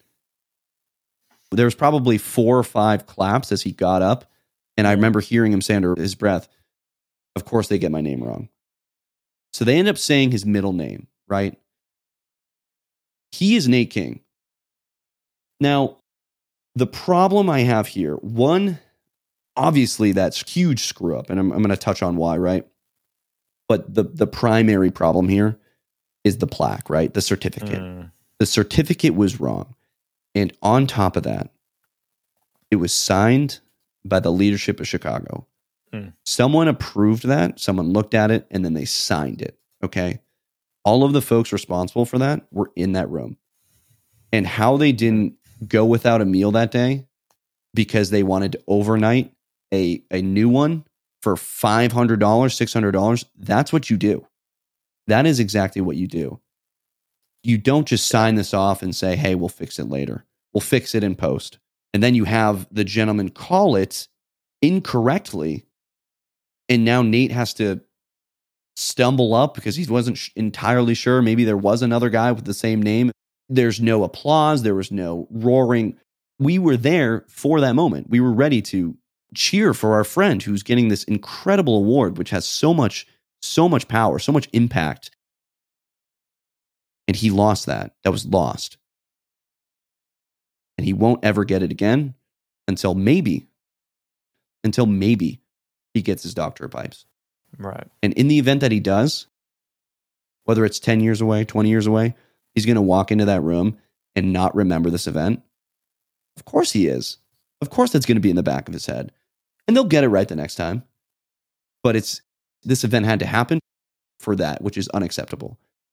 There was a fundamental problem in the leadership that day, in the days prior. How did a leader not step in and say this is unacceptable? How did a leader step in and sign it and say this is acceptable? How was there not a rehearsal? How did they not have the gentleman who was calling these know what to say? How did he not know who the hell he was talking about? When he said the name, and I am going to bash this. I absolutely am. Like I was almost going to say, I'm not going to try to, be too harsh. This is an older man, he's a Doctor of Pipes, but where is the awareness to know who you're going to be calling up? Like this was a surprise to this gentleman. And I'm not saying that's his fault. What I am saying is Chicago Pipe Show's fault. That there was no rehearsal, there was no back brief, there was no, hey, these are the people getting the awards and it's going to go in this order. These are the things you should know about them. Maybe you should say something about them. They didn't have the people who nominated them come up to say wonderful things. It was just, hey, Nathan Michael. And he got up very timidly because he didn't even know if that was actually him. And now he has to come up with a speech when no one clapped for him. Maybe 3. You got a couple Nate Kings echoing in the background as a yell, which, I mean, I respect them for trying to correct the problem. But honestly, in a weird way, made it worse. I think I yelled it too, but he stood up there and he's just like, you know what? Thanks. Yeah, basically. Worked really hard for this. I'm honored you guys nominated me. Let's have a good pipe show. And then he sat down because he was so flustered. That entire moment was ruined for him. And that boiled me. Not in anger. I don't know. It was an emotion I've actually never felt in my life. The interesting disappointment, I know how embarrassed Nate must have felt. Right. For them to screw that up. And it was his moment. At the end of the day, it was his moment. Like this is Nate's once in a lifetime for a Masters, but like that is the only time he will ever be awarded that Masters of Pipes. And it's like, come on, you got to step it up. And I just hate that this was the lesson. You know, of course I'm biased. Of course that's my friend. Right. And in a chaotic world, I would love to say I wish it was someone else. Of course, not wanting to wish that on someone else, but I had to see it through my friend's eyes. I had to look at my friend in the eyes, fighting back a tear because he was wronged. Right. He was wronged. And then the awards dinner continued. The only change was they got the certificates right. So the names were called. Gentleman came up. How was there not a speech from them outlining his accomplishments? How was there not a build-up? It was literally dinner over. Give me the Dr. Pipes. Here's the Dr. Pipes. No, I meant the Master Pipes. Here's the Master Pipes. Nathan, middle name. Next. Going once. Bueller, is he here? And then he came up there. And then Nate's like, okay, am I supposed to say what I did? Am I supposed to tell you that I'm a pipe maker? They literally just said he's an industry guy. And then they called up the next guy and they said he was the hobbyist guy. Yeah. And to be completely honest, I only remember one other guy because there was just no context given. The only context I got was from the brief 3 to 4 sentences that each of them said. The only one who went off was Mr. Scott Thiele, who was he got his doctor for Pipepedia, which is a well deserved award as well. Yeah, and he gave a great speech. He really did. I remember saying to you, like he gave a great speech. And that's the thing. I know for a fact, Nate did too. He planned on it. He still said some beautiful stuff. He actually made me cry. He talked about how the one thing he could revert back to was the community. Yeah. And friendships that he makes. And he says that's why he does it. And he looked at our table and I think we locked eyes for half a second and I straight up started to tear. But that was the only thing he was able to pull from his speech because it was just the most bizarre, uncomfortable, awkward, just disgusting award ceremony. I hate to use that word, but I left feeling disgusted, man. I was like, that is my friend. This is his moment. And you've taken that from him. And I feel some heat in my heart from that. And I hate to admit that, but it's true. It is true, man. And man, I want to end with this one to top it off. It gets worse. Maybe not worse, but it doesn't get better. Oh, gosh. So, Nate sits down. I give him the biggest bear hug when he comes back. And because of Nate, he turned that event around. He really did. Like his brief speech was amazing. I felt a great connection, when he looked over at us and called us his friends, and he was talking to everybody in the room. And for the folks who are collectors of his, like you're included in that. It just, we happen to be there. But, looking back and seeing him, a little bit crushed, that was very hard for me. Scott comes up, gives his little speech, which was great. And, he also had 3 other people to kind of, refocus his, his compass, towards north and be like, okay, this is what I need to do after that little weird bit. But the thing that sent me over the edge, God, is there's a thing. I don't know if I'm talking, treason. I don't know if I'm talking, just absolute heresy right now, but there's like a cigar raffle. Now, once you get to your table, everyone gets one raffle ticket. And then following the event, the awards, they do a raffle of probably 10 or so different cigar boxes. At least. It's probably 10 to 15. It went on for a while. And the thing that sent me over the edge, at least emotionally, was when this gentleman, calling these awards up, said, okay, shakes Scott's hand. He goes, sits down. He says, okay, now for the thing we've all been waiting for, the cigar giveaway. Oh, no. And I'm telling you, actually, I will say that was even worse for me. That was even worse for me than the screw up, because at least you could argue the screw up, he was just reading his thing. But that on top, I mean, the thing is, the it wouldn't affect me had the screw up not happened. Yeah, it's but because the screw up happened, oh my, you're right, compound at its max. I was almost shaking in anger, dude. I was almost shaking, and I was like, "You're telling me this is what I'm waiting for? Fucking cigars? Not even a pipe? Like, I'm almost glad it's not a pipe, but like, don't you think the pipe awards dinner, the doctor of pipes, the master of pipes, the pipe show should have something pipe tobacco or pipe related? Right. And don't you think that should not be at the end when my friend is sitting here with just the most murdered award ceremony, and you're going to tell me this is what I was waiting for? Dude, I was about ready. I was about ready to get up and leave. It's funny. You said, you're like, I hope I win, as a joke. And I said, I'm not even looking at my ticket. Like, I didn't even care. One, I statistically wasn't going to win. But two, I was just like, dude, I don't care. Yeah. And then I had you look at it anyway. But yeah, I did take it. Yeah. Dude, that sent me over the edge, man. Now the moment you've all been waiting for. I was like, that. No, this is what I was waiting for, and you it up. I don't know, man. Yeah. Again, let me, as we finish out this ugly, that was the ugly, and it was damn ugly, and it's still ugly, and they're doing the best they can to fix it. But there's a lack of leadership that needs to take ownership. There needs to be some kind of apology, something, man. That this needs to be made right, and needs to be made right soon. So, yeah.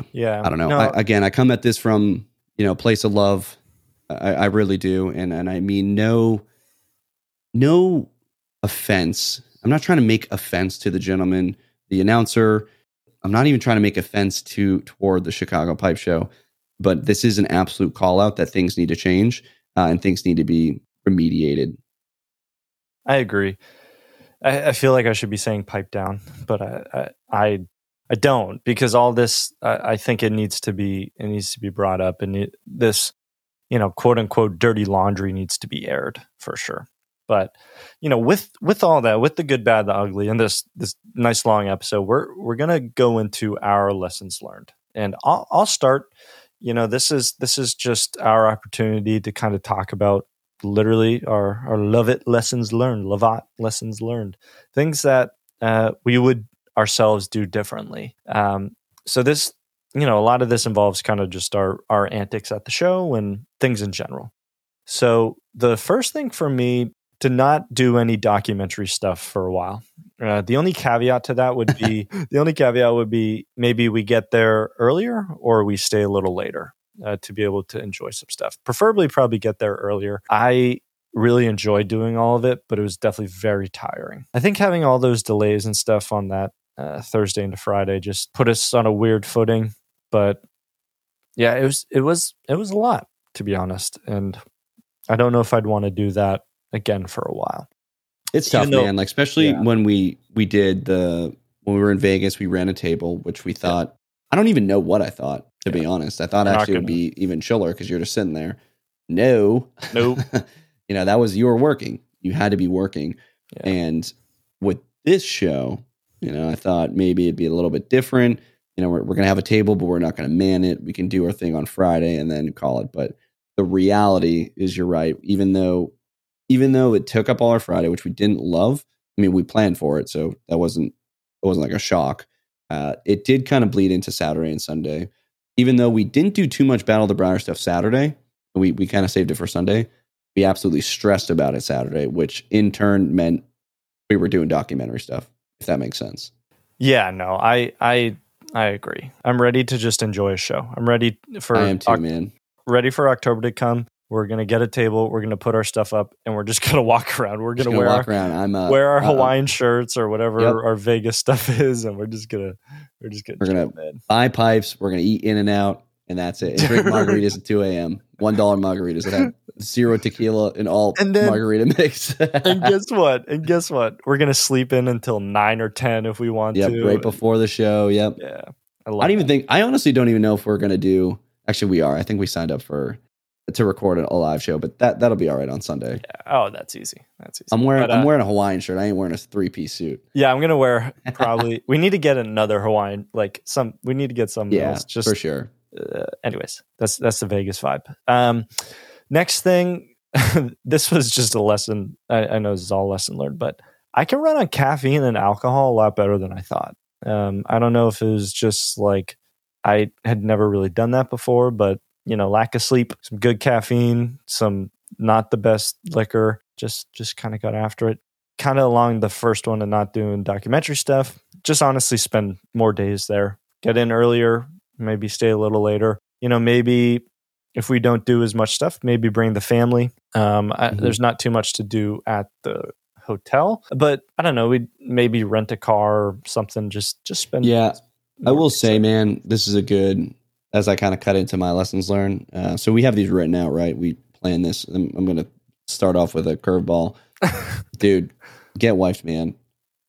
I will never go to Chicago again without get wifed. That was tough. I'm glad it wouldn't have worked this one just because of the documentary stuff. So it's less of a regret towards this particular trip, but it is definitely a regret in the grand scheme of our Chicago journey, right? She was right there with me when, I decided it was very surreal when our cat Zora, she passed away in May, very, very unexpectedly. It was a horrible, horrible, horrible week. I remember feeding her the night where, she didn't come home, and that was just absolutely brutal. And I remember I was at work, just not feeling pretty good. And this was 2 days before the show, right? And I saw everyone, arriving, getting there Wednesday, Thursday-ish of the Chicago Pipe Show 2022. And I remember calling her, and I said, I was at work. I said, "You want to do something crazy this weekend?" She said, "Yes." And I was like, "Let's go to Chicago. You want to come with me?" She said, "Yes." And I talked about it on the Pipes Mag radio show on my episode with Brian and Levine. Go check that one out. And dude, that was my best pipe smoking memory. So she was very bummed to not be in Chicago. Very, very, very bummed. She missed all the folks, a lot of people, a lot of you guys, Larry out there, Matt Gus, a bunch of folks, Nate King, we're asking about, get wife. Where the hell is she? Again, we made this decision right in between. We booked everything right in between a move. And I think it cost me like, damn, dude, 15 to 20 grand. I'm still waiting on some money back from the Army. But we were just not in a financial position to send both of us. And then we, of course, took on this documentary. So it was just going to be, producer guy and I. And I'm glad we had that. Like, this has been an amazing thing. I think I kind of want that more towards Vegas. But at the same time, I would love for next year's Vegas producer wife and get wife to be there as well. But yeah, so that was actually my biggest lesson learned. And it's something I kind of knew going into the show. But it was important to kind of realize throughout the show that I was like, you know what, dude? I need get wife. She might not smoke a pipe, but she's definitely a part of the pipe community, man. She loves talking with you guys. She loves everything about it. She might get punched in the face a little bit with smoke in the smoking tent, which, producer guy is built of a little bit sterner stuff when it comes to that. So I didn't have to worry about going back a little bit early. But I don't know, maybe next year when we actually are at the hotel and not 40 minutes away, I can get away with, sending her back a little bit early. But so that would be my main one. Another one I want to hit on, dude. The funniest thing is this was not a lesson that needed to be learned, right? I got a direct text message from an individual who said, make sure you stay hydrated, make sure you bring snacks, and make sure you bring quality snacks. And so my lesson learned is actually diet, nutrition, and a little bit of hydration. Because I failed on all of those fronts. All of them. I drank such small quantities of water probably like 2 water bottles full, like 16-ounce water bottles, probably 32 ounces over the course of 3 days. It was brutal. And my nutrition, while I got I actually don't even think I got sufficient calories. And the calories I did get were very poor. I remember at one point, it was Saturday. Actually, I didn't touch on this too much. I kind of briefed it, in passing on the Cover My Ash. I was very, very ill on Saturday. Yeah.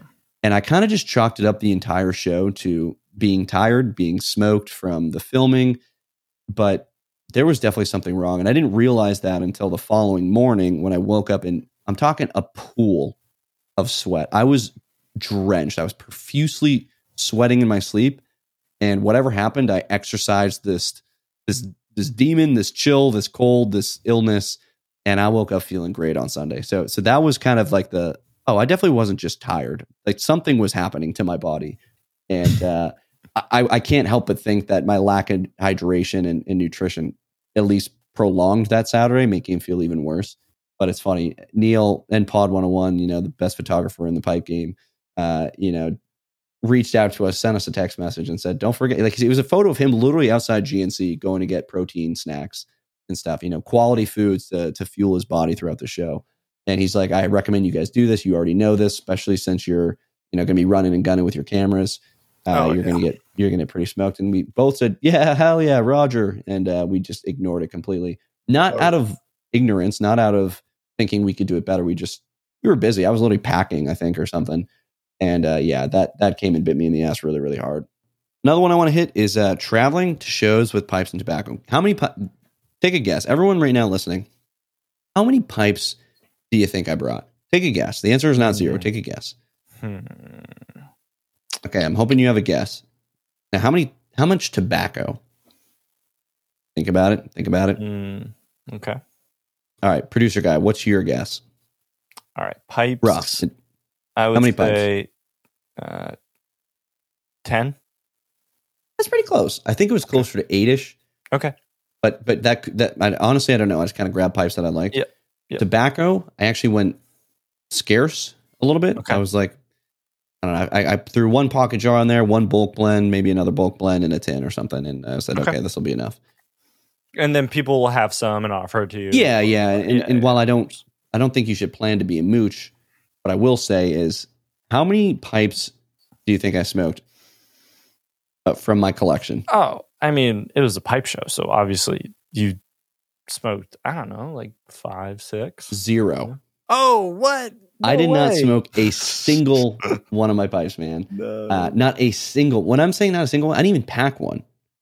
I didn't pack a single pipe. I didn't smoke any of my tobacco. And part of that goes, yeah, part of that goes with saying I got a pipe. I got a bunch of pipes, so I wanted to smoke those.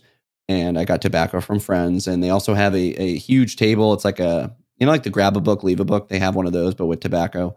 And it's all normal. There's McClellan's up there. There's a lot of rare stuff. Again, this is another reason why you guys should be going to pipe shows. Try all the blends that, are just free on the table. Some of them might be some McClellan's or some rare stuff. But outside of that, I didn't smoke really any pipes. One, because I was feeling sick on Saturday. We were too busy Friday. And then Saturday night, I tried one of the pipes, which I actually talked about. It was go listen to the episode last week. It was good. But I took like 3 puffs out of that thing, man. And I was like, this ain't for me. Then I ripped open a cigar. So while I'm not advocating for this is all my lessons learned. Again, you might learn something from these, but this is more geared towards me. So when I listen to this next year, when I'm about to go to another pipe show and I screw up again, I knew I was going to come out with a pipe. So that was fine. Just go with that. Travel light is definitely the move for next year. But I think that's kind of funny, dude. That bag was such an inconvenience to me. There's just so much stuff in it, and I used none of it. But anyway, so my final lessons learned, and this one is on par with the first one I gave you with Get Wifed. This one's pretty important to me. It's the lack of pictures. I have this problem where even though I'm like kind of a director, trying to be kind of a director, kind of a cinematographer, I do YouTube videos, I don't ever think to take a moment for pictures. I never am at an event and I'm like, hey, we should snag a picture. The only time I do is when it's like kind of an accomplishment So if I get a new pipe and I'm with the maker, maybe I'll be like, hey, grab a photo of this. I'm proud to have this piece. But for the most part, no. I think the last time I asked someone to take a picture of me was when, maybe I ran into an old friend. Maybe. I honestly, the last thing that's coming to mind was my 250th, 500th, whatever the heck Guinness, at the pub in Washington. I was like, hey, take a picture of me. This is cool. Next to my plaque. But, I just didn't do it. Not one time, not a single time did I say, let's grab a picture, except for our coffee event, our Get Pipe community event, which happened on Sunday, which was a blast. We had a bunch of folks show up. We did take one photo, which I'm going to be posting this week now that the story's out. But that was it. And I didn't even take it. Someone else took it. And I just kind of got it from Kirk. But my point is, with the show being over, right, getting those post pipe show blues, as I was scrolling, seeing the recaps, dude, I was in 0 photos. And it's less of like a woe is me, I want to be the star. Honestly, it really is. And it's, dang, I didn't get any photos with any of my friends. I see Jay, who I've been looking forward to seeing for a very long time, Jay Furman. He really made my Chicago Pipe Show 2022. And I was really looking forward to hanging out with him. And I didn't get much of an opportunity to do that, which is very unfortunate and probably, somewhat of a reason why this is one of my lessons learned. But, seeing it, scrolling through his photos, being like, wow, this is awesome. All the friends, all the pipes you got. And I wasn't in a single one of them, man. And that hurts. It's not a thing against him. It's just me. I never thought to grab photos with anybody at Vegas, at the first Chicago. Every time I met someone who recognized me, I would get a photo with. I was like, this is something cool. I'd love to grab a photo. Or they would ask me for a photo and then I'd want it in return. I just never thought to do that. It just not one time. And it's like a relationship issue too. Like, all the photos are of me because I never think to take a photo of my wife. I just don't think to take photos, and I don't know, man, I am really, really bummed about that. So it's something that while, I'm fortunate producer guy was able to snap some photos of me while I was directing the Battle of the Briar, maybe while walking around the show. That is, dude, I'm telling you this right now for the first time. I really do appreciate that. I was looking through some of them. But sometimes you just got to think, we have these little things in our pocket that we are addicted to, that I complain so much about. Sometimes it's probably not a bad thing to, maybe put photos of your dinner on the side, put those in the backseat, and try to capture some moments with your friends with your iPhone. It doesn't got to be a crazy cinema camera. It can just be a photographer. It could just be your own little hand going crazy with your photography skills, and just grab a photo with your friends, man. So, yeah, I think that will wrap up our Love It lessons learned. I love it. I love the fact that we have some lessons learned. I love that we've learned from those lessons, ideally when we move forward. But yeah, this is kind of the new baked in approach for the What's Up in Smoke. So we're going to hit a good, bad, the ugly. And you know what? Sometimes there won't be good. Sometimes there won't be ugly. But this one definitely had a plethora, a big, wide range of content to talk on. True. But, I appreciate you and I going back and forth with this lessons learned thing and trying to at least kind of reel it in from what otherwise would be a pretty depressing end to the pipe show. And while these are lessons learned and not necessarily great things, man, just to sum it all up, it was an amazing show. It was far better than the first show. The first show, the 2022 version for me will forever be my favorite pipe show just because it had that first impression. But outside of that, this one was run 10 out of 10 times better. Just was phenomenal. 100x that, 10x that, whatever it is. And yeah, it's good. I think Chicago's going in the right direction. And I kind of want to hit this right now. There was some sad, poopy faces about the Danes not being there. And while I think that would have been cool, man, dude, times are changing. I'm excited to see the Danes in Vegas, but guess what? They don't know who I am. They don't know who I am, and they probably don't know who you are. And that's not a slight to them at all. But what I am saying is, let's try to change our way, or change our viewpoint on these shows. Don't go to shows because someone's going to be there. Go to a show because you want to be there. This Chicago was very eye-opening to me. I heard that there was going to be people missing, people that weren't going to be going, and that kind of scared me, especially these staples in the community. Dude, It's a little bit nonsense. That was such a fun show. It was. You know what I'm missing? What I'm gonna miss in Vegas? Pipes, Pours, and Pals. I'm gonna miss my pal Nate and my pal Justin. I'm not concerned about this artisan carver. I'm concerned about my friends. I'm concerned about you, the listener. So if you guys go to this show, that will make it worth it. That will continue pipe smoking. Not some guy or girl. Including me. Like it's all about you, and it's all about us. It's all about the community. So we will leave it at that. Thank you guys so much for listening to this long What's Up in Smoke. We got some kick-ass segments coming. One Pipe Show edition, and then we're going to finally put Chicago Pipe Show in the past. We're going to move on to bigger and better things.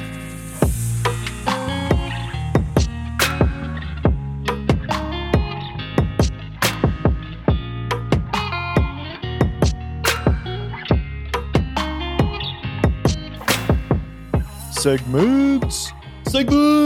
Dude, I can't believe I forgot it last week. Let's go. I know. That's okay. That's all right. But we're here. We got two, as always. They're awesome. Our first segment this week is a little bit of this or that pipe show edition. And then we're going to get, as Adam said, into Are You Smarter Than a Pipe Smoker? So let's do these 5 this or that's quickly. Let's do them. And yeah, man. For those who don't know, this or that is where we have 2 options and we choose this or that one, the first one or the second one. And yeah, it's just a fun kind of get to know us. They can be pipe smoking related or not pipe smoking related. Doesn't matter. So first one. And again, these are all in the context of a pipe show. And in this case, the Chicago Pipe Show. First one, cigar or pipe? Cigar. Dang. Cigar. For the folks in the back. Yeah.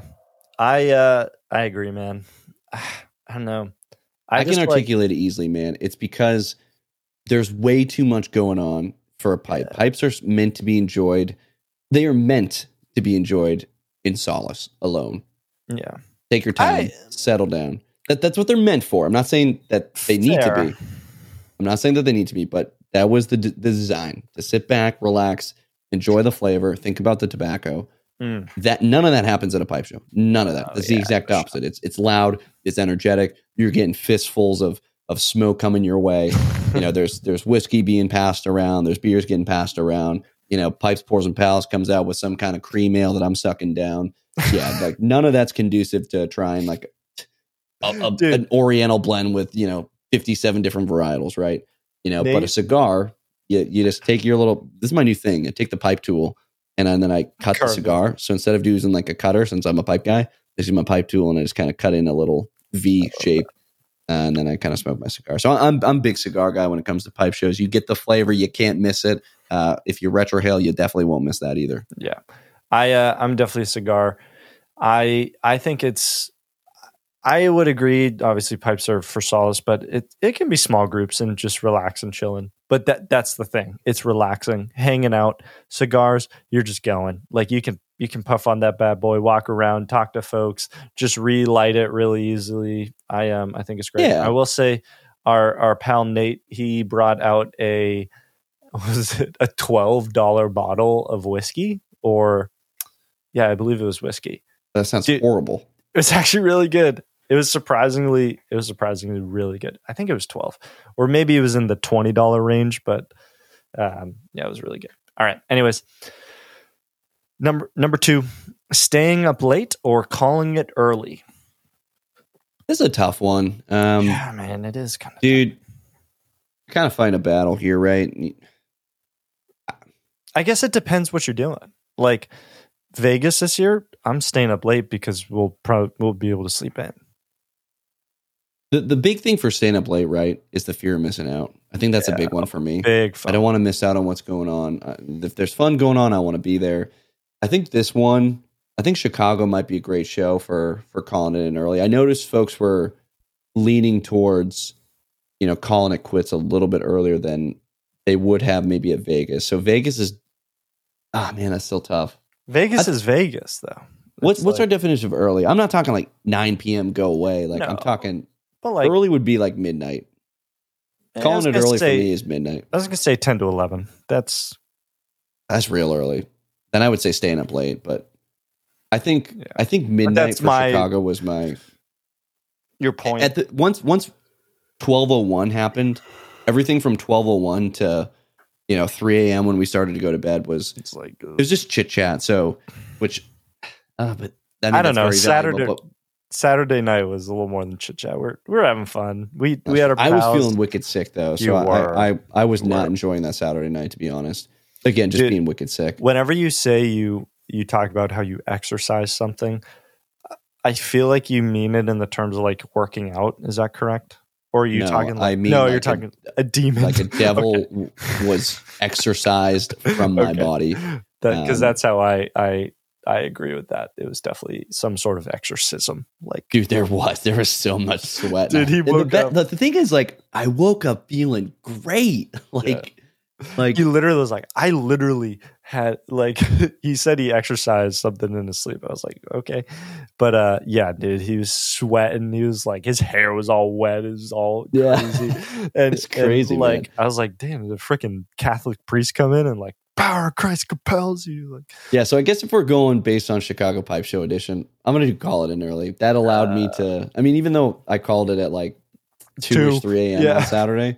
I think it was 2, but people stayed up for another hour or so. Yeah, I was up. But 3. Yeah, I don't know, man. I want to keep the staying up late for the 2 a.m. Margs at Vegas, and yeah. I'd like to have a little bit more energy for the following show day. I will say, I'll say staying up late, man. I definitely have that FOMO, and it was a blast. It was a blast to stay up late. Even though it took a couple days, I think, to kind of recover for someone who does not stay up late or get much sleep. Well, that's like the big double-edged sword too, right? Like you're going to this event for the event, so the more event you can experience, the better. It's just no one's ever gonna be happy they went to bed early, right? Yeah, I mean, maybe they will be, but I don't know. I think we found the right balance. We did. We did. Midnight to 1 a.m. is probably. I think 1 a.m. is a good start. Let's start wrapping it up. Wrapping it up. Or like definitely go to a room, go get in and out, whatever it is. Yeah. But okay. Next one, number 3, beer or spirits. And that can be any spirits. Yeah. I'm going to go with spirits. I don't typically drink spirits all too much. I love a good beer. Particularly Guinness. If I'm having dinner, I'm always going to have like a beer if it's going to be alcoholic. And I will say, when our good pals handed me that cream ale or honey ale or whatever it was delicious, and that really hit with that cigar. But it was cool to have like whiskey sours and stuff. Like, that was fun. They were tasty, and it was cool. I'm gonna go with spirits. Yeah, I agree. I'm gonna go spirits. Yeah, it was good to have just something on the rocks, a good old fashioned whiskey sour, or whatever it was. Being at the hotel, you don't got to worry about driving. There's just no stress. Easy. You're in this controlled, safe environment. I'm all the way spirits with that one. Yeah, I agree. All right, number 4, dressed up or casual. And dressed up, I would say, like, probably nice slacks or pants and a nice collared shirt and up. Like that's dressed up. And casual is anything under that. I love dressing up. Yeah. I never dress up for anything nowadays outside of this pipe show event. Oh man. I think there should be. I don't know. I kind of like the strict dress code for some of those awards dinners. Like I think it should be like a business casual minimum. In my opinion, I agree. I think that's where maybe Vegas needs to change that a little bit. I think that dinner. Even though that's not really an awards dinner per se, I think that should be a little more formal. I think it should be, and I'm not saying it adds an element to it. Yeah. It adds an element of seriousness. It adds an element of legitimacy. And I'm just saying, you can wear your jeans and polo and your sneakers. Like, that's fine. But I don't know. I think overall, you do know. Come on, you bought a suit for this, dude. I love that suit. But. No, you bought a suit for this. What do you mean? There's nothing to consider here. You bought a suit for this. I know. You didn't buy a suit You bought a suit for this. I did. All right, I'll go dressed up. You have to. You don't have a choice. You bought a suit for this. Oh man, that's too. I'm dying over here. Okay, all right. Last one. You guys should have seen his face. You just like you got it. Oh my gosh. Anyways, all right. Last one. Number 5. Photos or videos? Photos, man. Dude, you can't put. No one. The thing is, like, that's why YouTube is important. That's why Netflix and stuff is important, because no one's. I very rarely watch a video on. You guys hear Nimbus in the background? I'm not editing that out. You guys don't. I never watch like a video on Instagram unless it's like a reel and it's like a this is a video and you're kind of in the algorithms. Yeah, unwavering spell that kind of sucks you in. But yeah, photos for sure. Photos 1,000 times out of 1,000. Yeah, I'm gonna say photos as well. I feel like I don't know. I feel like photos can capture. I don't agree with the statement, but in some senses, like photos force the imagination to create a situation that may not have happened, but it allows the mind to go certain places, if that makes sense. Photos, you were right on it, and you kind of backtracked. Photos 1,000,000,000% capture way more than a video ever will. Yeah, 100%. 100%. It's so weird. Like it shouldn't. It shouldn't, I know, right? Inherently, but it really does. That obviously the cliche, picture's worth 1,000 words. 1,000 words, but your video's worth 1 word because it tells you everything that you need to see. Like, exactly. Your words are answered for you, for sure. But if you have any more this or that, best way to send those is to our Galactic Get Pipe Club. That is our Discord. Join that. Almost 550 people in it. There's a specific channel for this or that. They can be pipe smoking related or not. They can be related to anything. We do ask if you send them in or post them, do like 5 at a time in a specific category so we can, do them all at once. Or if you don't feel like doing that, send them to show@getpiped.co.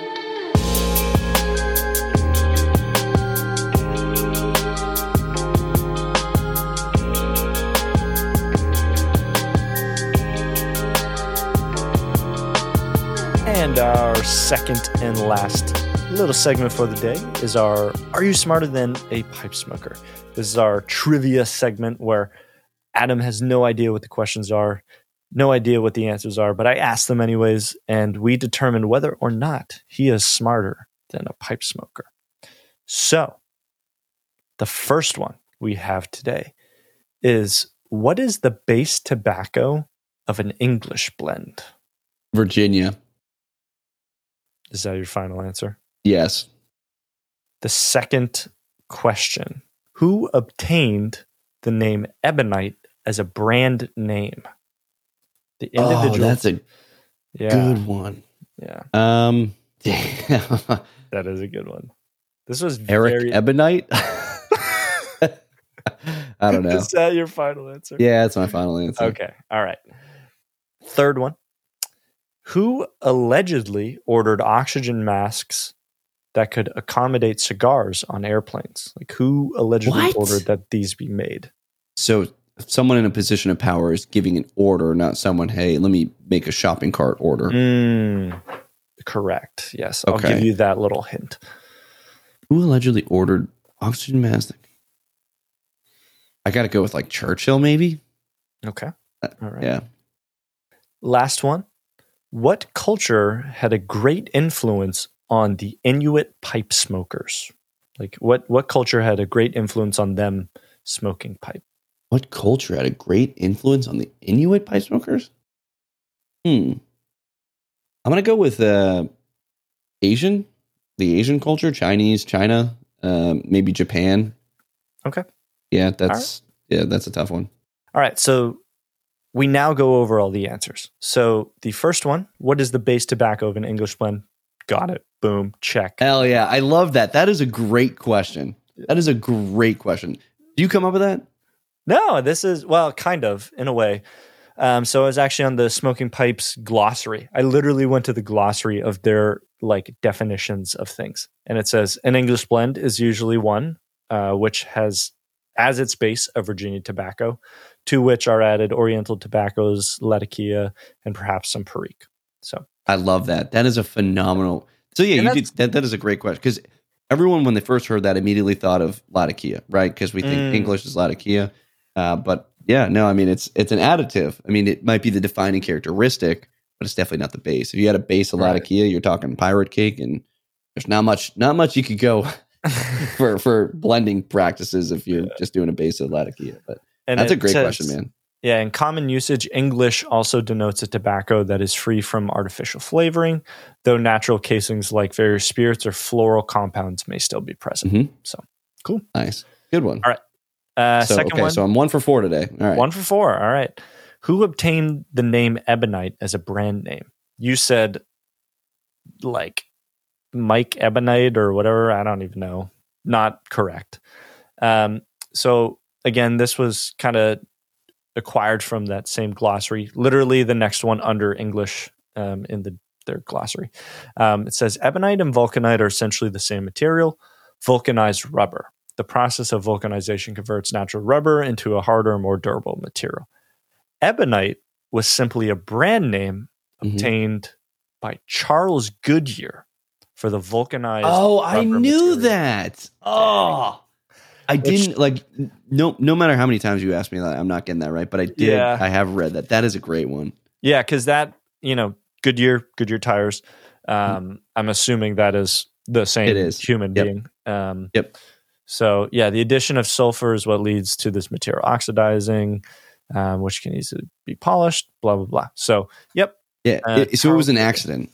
Ebonite was an accident in their tire making process or whatever. Right. From my understanding. And that's it. But I think it was just the name of vulcanite or vulcanized rubber, whatever it is. Like he created that name. Yeah. So that's what he called it. Right. So cool. All right. Next one. Who allegedly ordered oxygen masks that could accommodate cigars on airplanes? And the person who did this was Winston Churchill. Hell yeah. Yeah, that was almost a give me, but yeah. So Winston Churchill was known to love cigars and knew it would be difficult for him to stop smoking before his first flight at higher altitudes. To prepare, he ordered the creation of an oxygen mask that would accommodate cigar smoking so he could smoke on his voyage as well. I put in there allegedly because I got it from one site. I don't know if it's actually a thing. I did not honestly do my let's take it as truth and run with it. I agree. And then the last one for this, are you smarter than a pipe smoker? Which so far you are. We have what culture had a great influence on the Inuit pipe smokers? You said Asian, Chinese, Japanese, Korean, whatever it was. And you are actually correct. Wow, damn, I am. I crushed that then. Yeah, man. It says the influence of East Asian tobacco culture was strong, with many early pipes of the Siberian and Alaskan nations bearing a striking resemblance to Chinese opium pipes. Alfred Dunhill's The Pipe Book describes them in detail as being often made from the tusks of whales or walruses, which were cut in half lengthwise and hollowed out before being lashed together with leather or other cordage, then fitted with a raised bowl, usually of either stone or brass. So then it says, later on, as the Russian Empire expanded in the region, Chukichi and, more kind of pipes that I don't know the name of, incorporated shapes and styles found in Russian pipes, which were in turn influenced by the Turkish and Ottoman empires, blah, blah, blah. So, yep, East Asia. Good work, man. That was a good... Nice, man. I can confidently say that you are, in fact, smarter than a pipe smoker.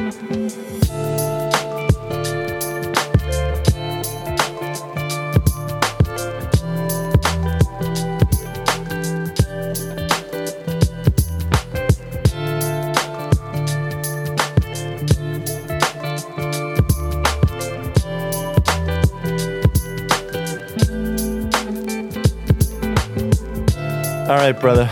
Let's close out this long What's Up in Smoke. But this is, I think this is a needed one. This has been needed for, well, time this goes live, a couple weeks. But I think I think all the stuff that was said really brings, together kind of this collective need and desire to make the community better. So we'll touch on that maybe in some wisdom parts. But where can people find you on social media? Yeah, man, I'm actually super proud to finally say this. Every time you ask me, youtube.com/getpiped for some of the premier YouTube pipe smoking community content. And that is true. And we actually just released a video titled, I don't know, something about Astley's Pipes. If you don't know who, or maybe you do know about Astley's Pipes, I would ask you to go check out that video. It's my latest video. And yeah, man, it came out very, very well. And I was battling time on this one. I actually stayed up till like 7 a.m. Saturday night into Sunday. And yeah, I was just absolutely grinding on it. I've been working on it for quite some time. I'd done the B-roll way back. I'd done the script, but I really wanted to get it out this weekend, and I stuck to my guns and I made sure it happened. So a couple setbacks, technological errors that were happening, but I overcame, and I'm very, very happy with the product that came out. So please go check that out. And also, I already got a script ready for the next episode, which will be really, really awesome. And that'll be definitely kind of a hot take as well. So that one will be something you'll want to see. But my point is that the YouTube content is coming, and I'm finally back in my groove. The stress of planning for Chicago, the stress of funding for Chicago, all of that stress of, just was kind of weighing me down, taking me from my creative ability to really get behind the camera, or rather in front, and get to work. But I promise you, we're on the up and up. We got some time. Some videos are coming. But if you're not a video guy, go try, and I promise you, I might convert you. I've converted at least one person who said he didn't like YouTube. But if you really, really don't like that, you can go to Instagram, and that's @get_piped for some short-term content. But if you follow me, make sure you follow my right-hand man, GPP_producer guy. That's the Get Piped combo on Instagram. And then finally, we always touch on it, and we're growing and we're showing. And it's the Galactic Get Piped Pipe Club. More folks are joining every single day. We're approaching 550, and it is by far the most active, the most engaging, and the most fun Discord club out there when it comes to pipe smoking. I encourage you to take the invite and join us. We'd love to have you. I agree, man. I agree. And if you didn't know this already, you should really share this podcast. You should share it to all your friends, all your family, anyone who smokes pipes, anyone who does not smoke pipes, anyone who wants to smoke pipes, anyone who smokes cigars. I could go on and on all day about who you should share it with.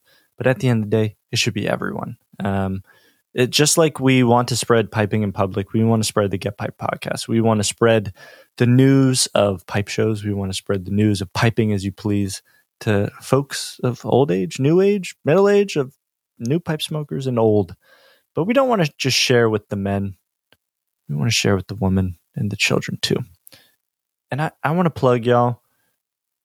Write a review on Apple Podcasts. Give us a rating on there as well, and Spotify and everywhere. Give us a follow. Subscribe to our podcast. That I've been watching some videos that actually podcast subscriptions are over, take higher account into the algorithm than ratings and reviews.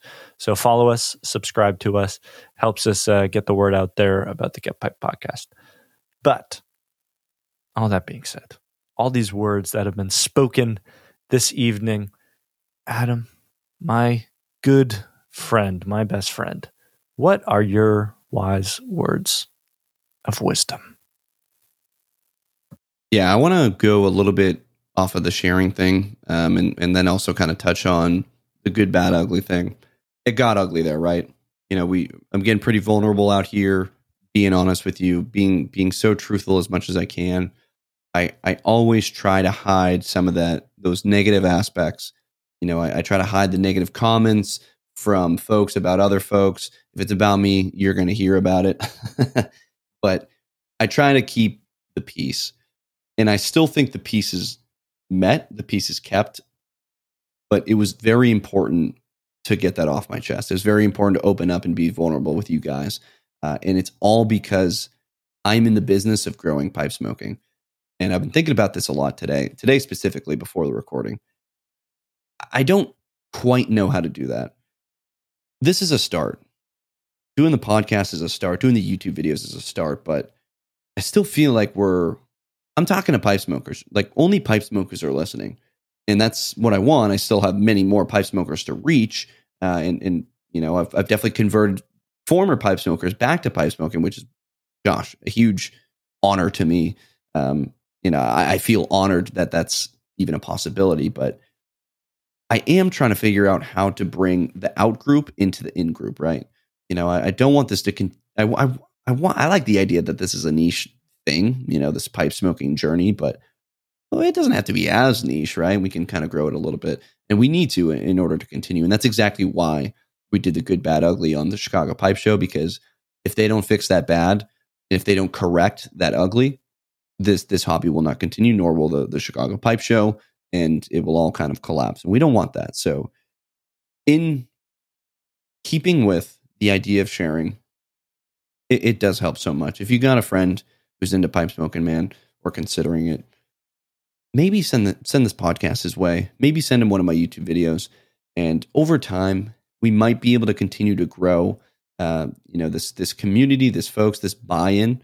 You know, I can't help but imagine that some folks are now bought in. You know, they have an audio show that they listen to every week, and they have a visual show that they listen ideally once a month, but probably every 2 to 3 months. But I think that's good. I think that's good at keeping them involved, keeping you guys involved, keeping pipe smoking going, keeping your pipes going. So I'll end with that. I really do appreciate all the share. I do appreciate all the love. We're going to say farewell this one last time to the Chicago Pipe Show 2023. I appreciate you guys for listening to, you know, our precursor episode, the Cover My Ash, and really the precursor episode of the Battle of the Briar. More to come from the Battle of the Briar, but less about the Chicago Pipe Show 2023. But at this point, you have all just been piped. And until the next piping, we are out.